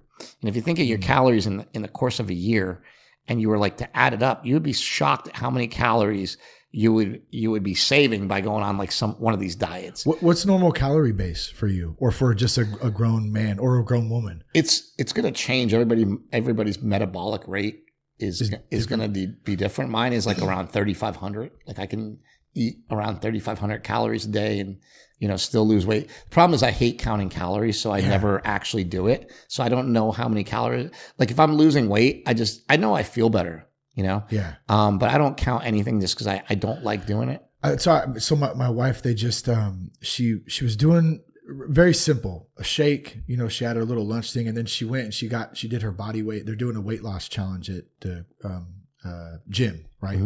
In Vacaville. And so she jumped in on it, and then she went to get her the body machine that scans your body fat and all that stuff, right? And they gave her a meal plan, and they did a very thorough job on the meal plan, everything, grammed out. This many grams of fat, this many grams of protein, but you need to eat 6 times a day. Yeah. And it's like it's almost, I'm not saying it's wrong, but it's almost like it's too much. It's really more hard to follow for her, especially, and me too. I tried it before. A lot of these diets and a lot of these kind of bodybuilding diets and physique changing diets, they're trying to stoke your metabolism. They're trying to get you to eat a little bit of food, be really hungry, make it to the next meal. But you're really at an advantage, especially for somebody like you, and especially in this situation that you're in, being in recovery and everything. I think that like intermittent fasting with some sort of carnivore, low carb or ketogenic diet is like, that's where it's at. Really? I think that's where all the research is heading and where everything's going. Because what you're doing is like, think about this. We just eat all the time. Yeah. And we never really have time to like let our bodies digest, and then we go to sleep, we wake up, we eat again. But what if you just tacked on like 2 hours before you went to bed, you sleep for 8 hours, so you're up to 10, and then 2 hours after you wake up, now you're at 12. You basically fasted half the day. Yeah. Right? You fasted half the day. Imagine if you add that up over the course of your life and you said, I only eat, I think it's more, the number is more like 16. I think even getting like 16-hour fasts a day, you'll just get shredded. Yeah. Like you're already lean. So like you would get really lean even if you weren't on a carnivore diet. Like even if you weren't restricted, because it would restrict your calories automatically. Think of those things. And then think about like, how do I, restrict my calories automatically, but I'm going to be starving. No, you're not, because we're going to change your foods up. We're going to give you like eggs and avocados for breakfast instead of like what you normally eat. And you're not going to be hungry because you're not, when you carbs beget carbs, that's like all there is to it. So I get up in the morning and I eat a piece of toast. I'm going to want a piece of toast in an hour because carbs, like they make you hungry. Yeah, you're still hungry. I don't care who you are. Like, I don't think anybody's immune to it. And the more refined and processed the carbs are, the more we want them. So bread at all, just bread. I mean, bread's like the enemy, right? Pretty in a sense. I don't like to make any food to be out to be the bad guy or the enemy. I don't. But like, too much of it. I don't like scaring people into like anything. But I don't eat it. Yeah. You know what I mean? Like that, I guess that's the way I like to frame things to people is like, hey man, like I had an ex-girlfriend who could walk into a bikini competition any day and blow everybody away. She never worked out. She ate French toast sticks and bagels, like the worst diet ever. Yeah. And she looked amazing. Genetics. So I'm like, hey, you know what? I don't think that you should eat that. Like, what level of anything do I have? Like, how can I say that when now, given when she's 60 years old, she'll probably be falling apart because of all the bad things that, and that's the calamity that we're coming up against is that, you and I might have smoked and drank, but we did it for a short period of time. These people are insulting their body every single day with every single thing they put in their mouth. And once you become what's called insulin resistant, it means that you're not using your fat storage hormone insulin properly. It means that you start storing everything as fat. Yeah. So the story of the mom who only eats 1,000 calories a day, like my mom who's next door, she doesn't eat a lot of food, but she's become insulin resistant. And now it's hard for her to lose weight. So what we did is we put her on a keto diet. And she did that for a while. She got what's called keto adapted. And you switch over from burning carbohydrates for fuel to burning fat for fuel. Actually, Joe Rogan was just talking about this on his podcast yesterday. The people that burn sugar for their fuel is like 90% of the people in America. They're always hungry. Yeah. They're starving all that. Why do you think kids are hungry all the time? They eat so many carbs. Right? So like it's just like, look, I think if you were to tell people, Shane, I'll tell you this for a fact. If you were to do like intermittent fasting, like 16 hours a day, and look at it like sobriety. Yeah. You know, but it's a sobriety that like happens every day. So it's like, look at it as a sobriety. I can't eat during this time. Well, you can't drink during that time either because you're not allowed to drink anymore. Yeah. You're not allowed to use drugs anymore either. The way I look at it is like, well, what's food? It's the same thing. It's a pleasure-seeking thing. It is, so let's turn it into not a pleasure-seeking thing. Let's just turn it into food. Let's turn it into as a tool to get me to the next day. What about coffee during that fasting time? You can have a cup of coffee in the morning. Look, bro, coffee's addictive, man. I don't know. I'm just kidding. It is too. I think I love some coffee is one of the most interesting things on the planet. It's like, man, we have come up with this fuel that basically the whole world is hooked on and nobody can see past it. And I think that's like one of our big problems. Like if you can't, like, okay, if I came in with, I don't know, $1 billion and a product like Kratom, I could make this just as big as coffee. It's going to take a while. It's going to take some products. It's going to take, but I'm telling you, I know the way that this makes people feel. Yeah. It makes me feel way better than coffee. Yeah.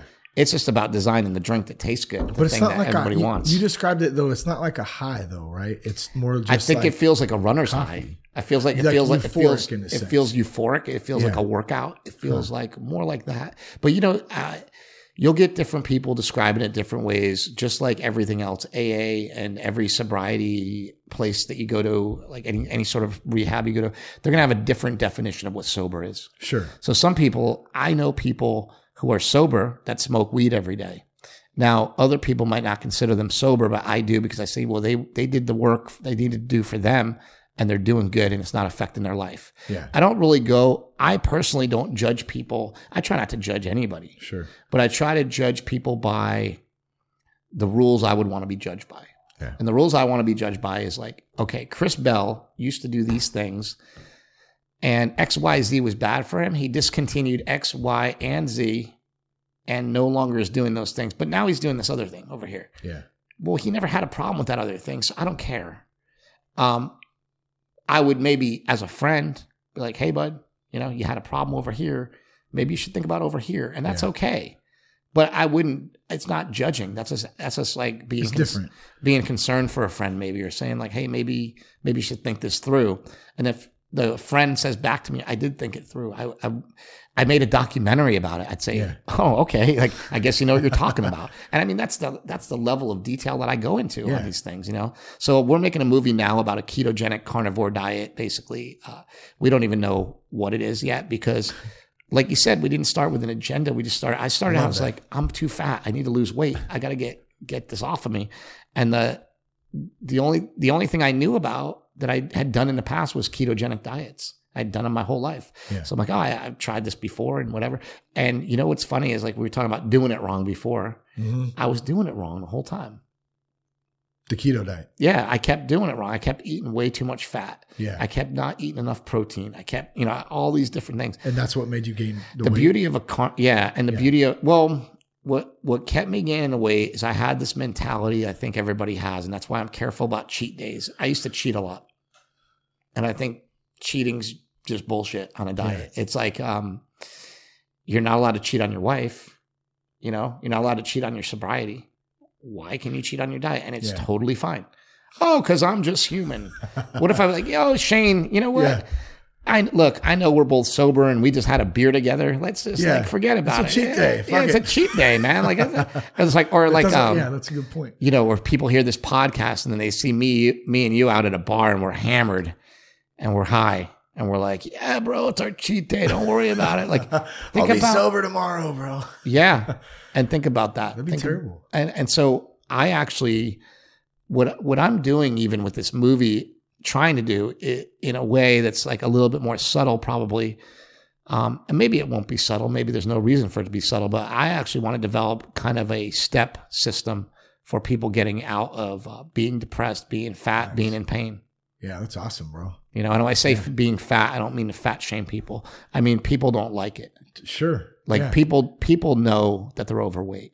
And when they say that they're happy, like I'm really happy with, like, no, come on, bro. Yeah. Like I know that there are very select few people that can walk around with their shirt off and be, 300 pounds overweight and hairy and not have a problem with it.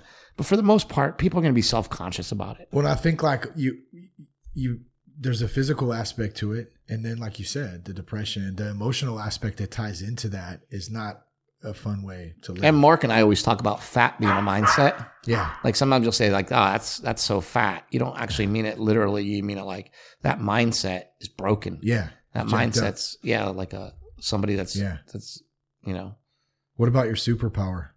Oh, What's your superpower? Yeah. I usually say teleporting because, but I don't live in LA anymore. Like, or right now, traffic. I don't live in LA. So teleporting wouldn't be as useful in Sacramento because you don't really need it as much. Yeah. The other thing, oh man, superpowers are tough because, like, what would you do with a suit? Like, okay, you and I trying to be sober, trying to make the world a better place. What could we do? I mean, I don't know. I mean, is healing people a superpower? Sure. But see, like, I think that would then make me more of like a deity, like a god. And then like, I don't want to be looked at as that. Yeah. I don't want to see myself. Maybe my superpower would be if I could just go tap somebody on the back and they can get out of pain, even if it doesn't help me. Just knowing that I could do that and just lay my hands on them. Yeah. And maybe say a little prayer or something. And they're done. That'd be good. And you could heal somebody like Wolverine. Yeah. But I don't want to heal myself. I want to help other people. Yeah. Because I feel like that's what we owe back. And that's what we were saying earlier. That's the 12th step. If we could take those people, those loved ones we have, friends, family, that would be an amazing superpower. Yeah. Hey, Dad, how you doing? I'm just. Yeah. You're good. Or even just like, what if you could just even reduce their afflictions by 50%? That'd be amazing. Or something. Just like take the stress, like, hey, look, and go. And it's like, and maybe you only get like one a day. Yeah, that's it. So you got to be careful who you spend it on. Or maybe it's only like one a month. What about if you could just get people out of their own head? So let me get you out of your own head. Right Man, now. If you could do that, see, like all these things though, what superpower, maybe his question should be modified.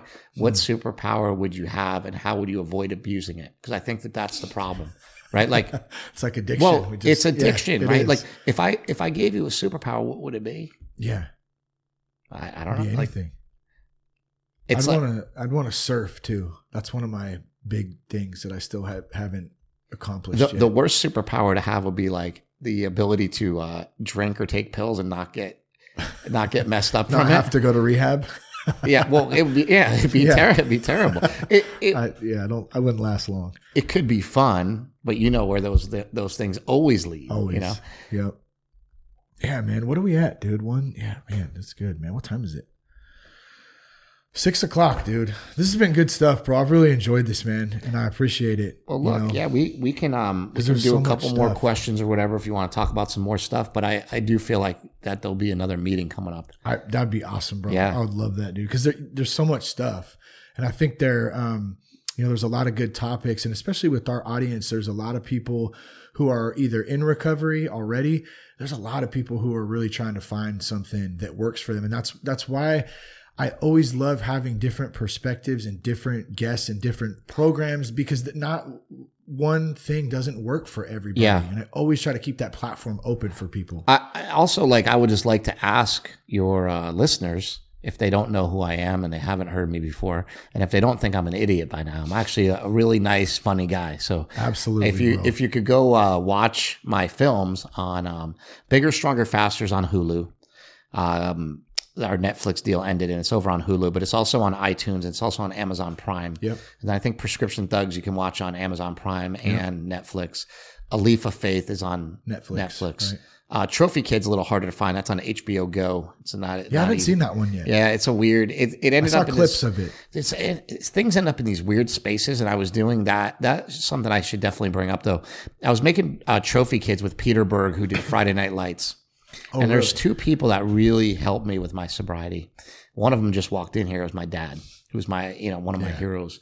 And my dad called me one day. He's never yelled at me once in my life, except for like yelling. I would say my dad's never yelled at me individually. It's always been like, you kids are a pain in the ass, like something like that. Like, because there was three boys and we were always killing each other. Yeah. So it was always like we'd get yelled at in a group, but never like, and never since I was an adult. But he got frustrated over something. I think it was like I had no money. And I was like 40 years old. I got no money. Like, I'm calling my parents, asking for money. And my dad was just so frustrated. He goes, I don't know what's wrong with you. We keep trying to help you. We keep trying to do. He's like, you're like a drug addict or an alcoholic, or there's something going on. And I know because I dealt with this with your brother. You can't hide it from me. Yeah. And I was like, oh my God, he knows. Like I It's was like a punch so to the gut, huh? Oh God, I'm gonna cry just talking about it. I was so embarrassed. I felt so bad because I was saying, like, there's always those people in your life that can make you do anything. Yep. There's somebody in your life right now that can say, Shane, I need you to stop this. And it can be your worst vice, but maybe that's your wife, probably your wife, right? Mm-hmm. Or maybe one of your kids. Yeah. Like one of your kids said, Dad, can you please not smoke cigars anymore? Or whatever it is that might afflict you, right? That you think is like, gonna end your life early or be bad for you. There's always that one person. For me, it's my dad. And then also Peter Berg is he's an A-list director. Yeah. He did Friday Night Lights. It was like one of my favorite TV shows ever. He did stuff that really connected with me, and he came up to me in the gym one day a long time ago after I did Bigger, Stronger, Faster, punches me in the arm as hard as he can, like boom, blast me. I go, he's like, what's up, Bell? I'm like, I don't even know you. Yeah. He goes, yeah, you do. I'm Pete Berg. How you doing? Oh, shit. And I'm like, well, I know who you are, but you just blasted me. And he's like, you could take tough. You're a big kid. You could take tough for that. He goes, listen, man, I watched your steroid movie. I thought it was incredible. He's like, you're so talented, man. Like, you're awesome. So we just started talking. He's like, well, what else you got? And I started going through some other ideas. And I had this idea for this movie. It was like a Mexican wrestling superhero movie. And he was like, this is amazing. He's like, my son is really into like these Mexican wrestlers. Yeah. He's got all these. And so we went in and pitched him a movie to do, and his exact words to me was like, either this movie makes $1 billion or it just never gets made. He's like, there's no in between with it. Yeah. It's so crazy and out there, but it's so awesome. I love it. So far it hasn't gotten made. He went and did Battleship after that, which is like, I think when we were pitching him, I think he probably would rather have done this movie, this Mexican now wrestling. When he looks back on it, I don't know, maybe not. But what was really cool was it got me in the door with him. Yeah. And then we were talking and he's like, what happened was like after that meeting, I said, you know what? On the way out the door, this reminds me of like Sylvester Stallone's story with Rocky. It was like on the way out the door, he's like, by the way, I got a script you guys should read. And that's kind of how I was like, oh, by the way, I know your kid is really into sports and that you're around it a lot. I'm doing a documentary about crazy sports parents. And he's like, turn around, come back. What? Yeah. What are you doing? Yeah. And I said, well, I filmed some stuff and blah, blah. He's like, do you have the footage? I got some of it on my phone. And really? I showed him a little 2-minute thing that I had cut together of like these crazy parents talking to my friend Leland, who's the basketball coach. Oh, yeah. And he was like, this is insane. And it was great because what I showed him was like a clip and it was Leland and he was on the phone with this mom. And she's like, I don't know what to do with him, Leland. I don't know. I got to put some more weight on him. And she's like, do you think I should hold him back? And Leland's like, hold him back? What do you mean? Like in school? She's like, I was thinking of keeping him back this year so he can get another year playing in and he can redshirt. And Leland's like, he's not even in 9th grade yet. He's only like 12 years old or whatever. Like it's so crazy. And it's like the mother's like fattening up the cow for the slaughter, it sounds like, and you're like, man, that's so wild. That was one of the clips I saw was one of the, I'm assuming it was one of the dads and he was it looked like a basketball gym and he was just just screaming at the kids. Just screaming.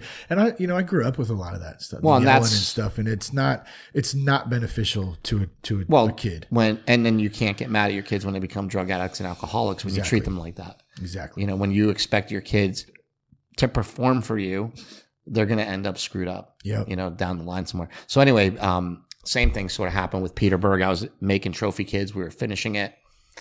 And he was like, man, I don't know what's wrong, but you're so talented and you're just wasting your life. Wow. And I was like, oh my God, I can't believe he just said that to me. He said it to me on the phone, and he knew. He knew.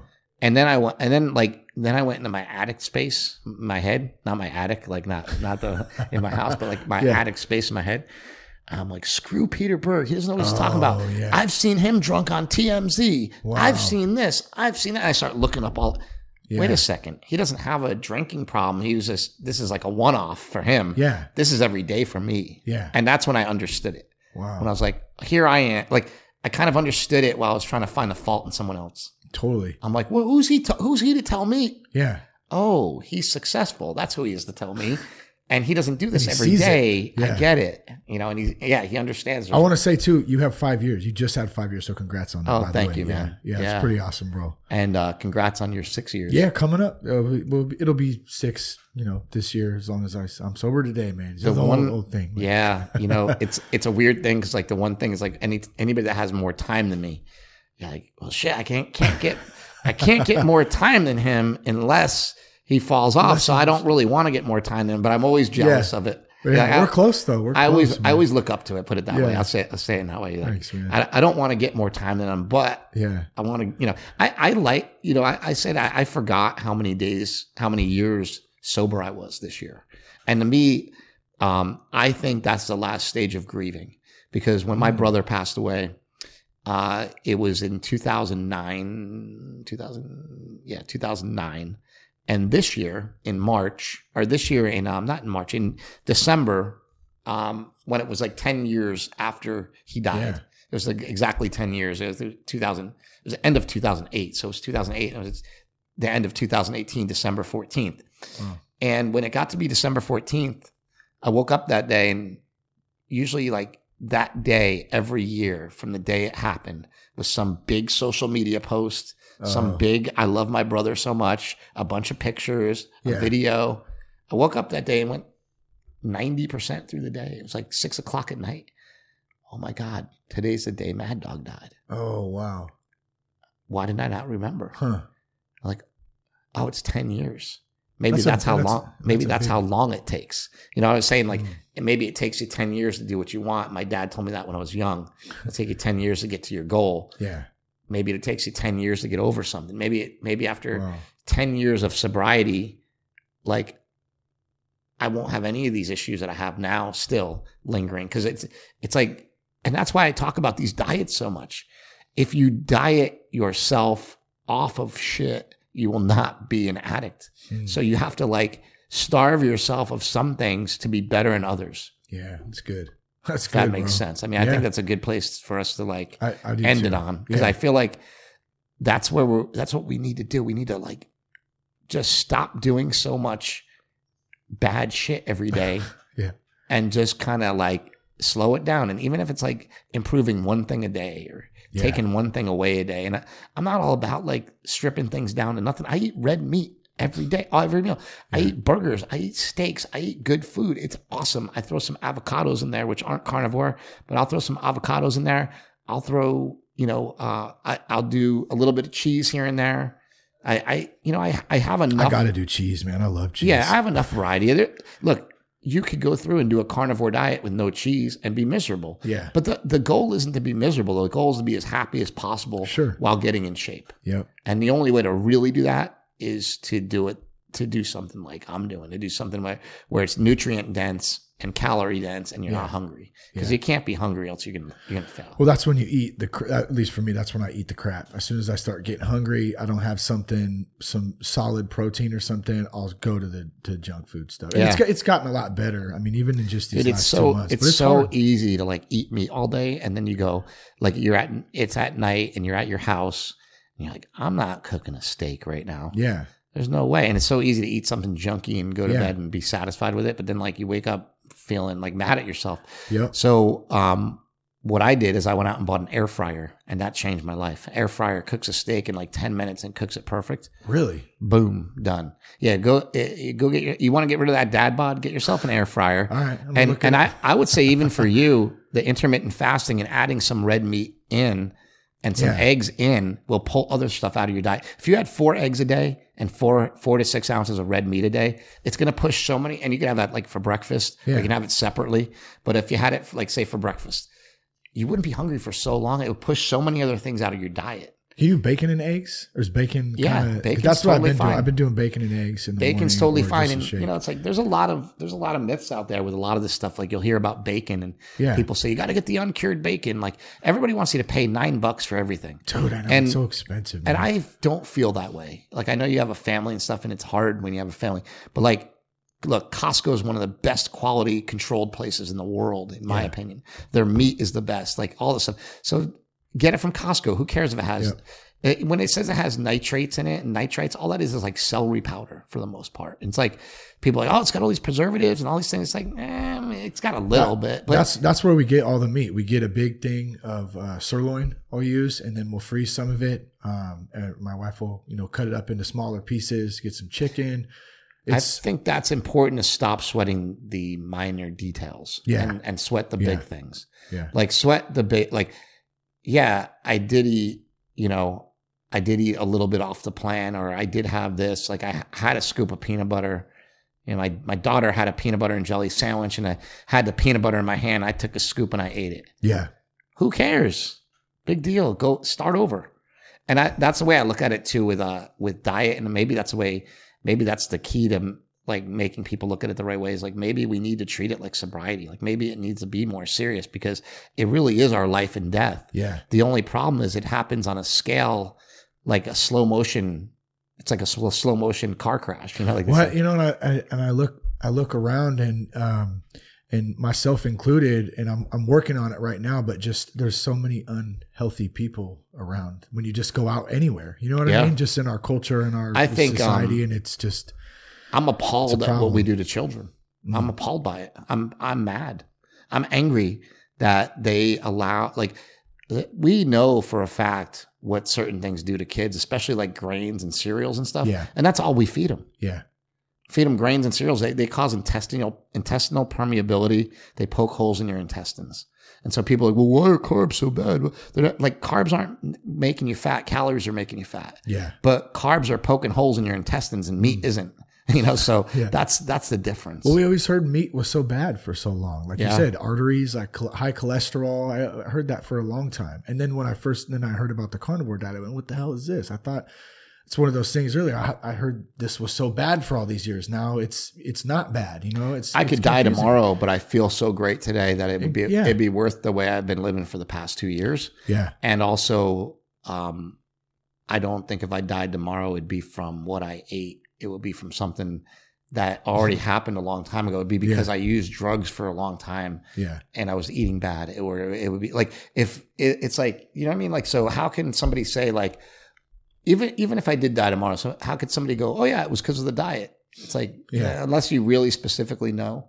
Yeah. It's hard to tell. Yeah. Almost impossible. And then somebody asked me the other day, hey, did you read about the 49-year-old firefighter that died on a carnivore diet? And I was like, no, because I'm like, if I heard it, I wouldn't believe it anyway, because like, what do you die of? A heart attack, smoking? Like, what? He's a firefighter. What do you die of? What else came into the equation? Where's the story? Yeah, what's the story? What's the news? I know this is so random right now, and we're going to wrap this thing up, but one of my favorite movies. Let's wrap it up random. Let's do it. I like it. One of my favorite movies. I've watched it hundreds of times. It doesn't come out until after Thanksgiving, when we start decorating for Christmas, but Christmas Vacation. I've seen it so many times. I can't believe you just said that. That's like our family movie. Is it? That's our family movie too. Yeah. We gather around. We just talked about it the other day. We're like, Chevy Chase is one of the best. And I've watched it so many times, but it wasn't until I got a little bit more conscious of the food that we're eating and the industry and stuff that I realized he was a food additive designer in the movie. Remember, he's going to win the award for Food Additive Designer of the Year. And I thought that was so crazy. They were promoting it back then. What did you design though? It was a food garnish for cereal or something that made made the cereal not soggy or something in the milk. It's it was funny. something fucking crazy. You ever seen The Jerk? With Steve Martin? Yeah. I always compare my brother to The Jerk. Because I say, like, I call him Meathead Millionaire. Yeah. But Mark is always, he was like, he had learning disabilities growing up, and he was always trying in school real hard, but like he'd read backwards basically. He'd mess things up, and he'd always like, he'd always feel bad about, not being able to do whatever. Now I forgot what I was going to say. We were talking about Christmas Vacation. A food additive designer making the milk soggy. No, because he's like the jerk. Oh, yeah, so, the jerk. So I always say like, so my brother, so in the movie The Jerk, the guy invents this thing called the Optigrab, which is like helps you keep your glasses so they don't slide down your nose. And like, that's what my brother invented. He invented the slingshot, which helps you bench press more weight without hurting your shoulders. Is that what that is? Yeah. What I saw it. And so that's like, he made like this meathead thing that you would think like, well, who would care that much about bench pressing more? Obviously everybody. Yeah, because it's a huge thing. Oh yeah, and they got it into like CrossFit and people use it for push-ups and all sorts of stuff. Yeah. Really? I'm going to have to check it out now. We'll get you some gear. Oh, that'd be awesome, bro. Yeah, for sure. Cool, man. Well, where can folks find you at if they want to reach out? The movies we already mentioned, Netflix, Amazon. Yeah, I'll put the links all in here too. Yeah, all the films are available out there on all the major streaming platforms. You can just type in Chris Bell. If you go on Facebook, I think I'm just under Chris Bell. If you go on Instagram or Twitter, I'm under Big Strong Fast. I post the most on Instagram. Seems to be like where everybody's kind of at now. And the other stuff I don't bother with all that much. And if you really want to get a question answered, I always suggest to people to leave comments in my posts, because what happens is if you send DMs, they really get lost in Instagram. Instagram doesn't have a good way of tracking it, especially if you get like 50 to 100 of them a day or more. You know, like sometimes they just go crazy. So I think that if people leave them in the comments, what I like to do is I like to help everybody in my community. Sure. So if you say, hey, Chris, what's the best thing for, stubborn, loose skin or whatever, right? And like, I have an answer for you. I want to give that answer to everybody, not to just you. I think it's selfish when people send you DMs about things that aren't personal. Yeah. It's like, it's on the whole thread for everyone. It's not personal. Just put it on the thread. Yeah, or like I have a product out, we have a product, Mind Bullet, and that's another thing. People can look at mindbullet.com if they are interested in Kratom. If you go to mindbullet.com/Chris Bell, they would save 20% every time they ordered it. And that's a Kratom product. And like I said, I don't push Kratom on anyone. I think it's a personal decision. I just think it's a great tool. And I always say that like it should be used as a tool. There's certain people like myself, like I pretty much take it every day, but I also try to take breaks from it so I'm not so caught up in it. And I don't think that most people would need it every day. I think most people would need it like when they do some serious work or some serious workouts. Yeah, because you have a purpose for taking it. It's for pain, obviously. Yeah. The other option is like, hey, wake up and take pot. So it's funny. It's ironic that you brought up Dr. Drew and the carnivore diet, because when I was telling him how much pain I was in, he said, well, you should, they've done major studies that show if you take one Advil with one Tylenol I remember that. a couple times a day, it'll help you out. It helps more than Vicodin, according to these pain studies. I'm like, really? He's like, oh yeah. And I looked into it I looked into it, but I didn't look into any of the side effects. And so when I got to that part about the side effects and how it ruins your libido, it ruins this, it ruins that, ruins your gut microbiome, all these things, then it got to be like, okay, maybe I shouldn't be doing this. So then when the switch to Kratom came along, it was like such a welcome thing. I'm like, thank God, I don't want to be on anything. Yeah, sure. Man. I don't want to be on anything. I don't want to be on anything that's not natural. Yeah. Because I feel like the things that are natural, they're so much easier to get over and to fix problems with when you do have problems with them. You feel better too. I feel better. I feel like, I think a lot of that's psychological too. Like it could be like, oh, it's all natural, and like people believe in that. But you know what, man, I'll end with this, because like a lot of people get, they don't believe me when I say it, but they've done studies on the placebo effect, which is kind of funny, because what do you use as a placebo in a study for that? But they've done study on the placebo effect, where the placebo effect works up to 16% with absolutely nothing. So if I give you like a sugar pill, you're going to perform 16% better than you did before, which is hard to quantify unless you have some specific thing, you know. But say, I don't know, you ran it in 12 seconds or you ran it in 11 seconds. Like that's a big difference. That's huge. In a race or whatever. I don't know. Whatever 16%, maybe it's even only like a partial second, but like it's enough for you to win the race or lose the race by. Yeah. And I think that's it. It's like, you get that extra. I know I know what you're trying to say. So if a placebo effect can work 16%, Imagine what CBD is doing for people. Oh man. Yeah. And I think that is the key to the multi-billion-dollar CBD industry. Is it doesn't work. It's not effective for pain. There's no studies that say it's effective for pain. There's no studies that say it's effective for anxiety. There's no studies that say it's effective for depression definitively. They're all kind of loosey-goosey, maybe, maybe not, and CBD has built this huge industry around this plant, and it might just all be false. I would not be surprised if in 5 years it comes out and it's like CBD is all bullshit.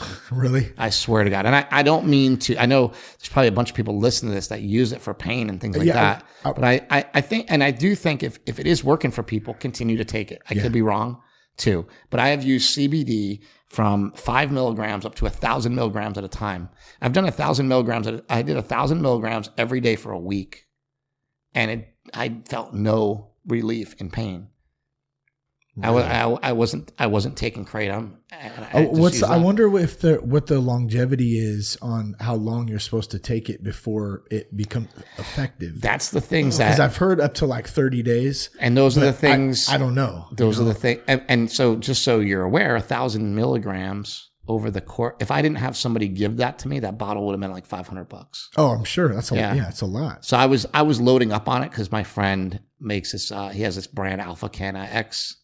And Alpha Canna X, like he makes it. And so I was like, okay, well, if you're going to give it to me, I'll try it. I don't mind trying it. Here's the one thing I do know, because I've experienced with my wife about CBD and marijuana, is that so both of our kids were C-sections, right? So as soon as she had Lucy, not long after she started getting migraines. Mm-hmm. She's had them for the last nine years, or 8 years, because they've kind of mellowed out in the last year. But they would always prescribe her Percocet, right? So she would have to take Percocet, and then she would feel like shit for a day or two or 3. She'd get sick. A lot of the time she hated taking it, but she would literally wake up some nights and not even be able to, like, she'd be throwing up, all this stuff. She started smoking a little bit of the pen or doing CBD.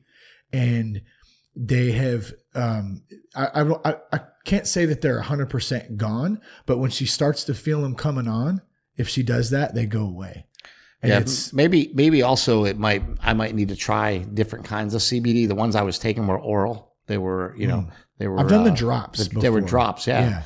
And but like, and it was all, I got all the test results. It's high quality stuff. It's all like legit. And I got it from several different companies that people I'm friends with that make it. Cause after I made A Leaf of Faith, I must have had 6 CBD companies come to me, want me to make a movie about it. Oh, I'm sure. And I'll tell people, just so everybody knows that I'm honest, I'm not up full of shit. I mean, I've had people offer me hundreds of thousands of dollars to make a movie about CBD. Yeah. And I've turned them all down.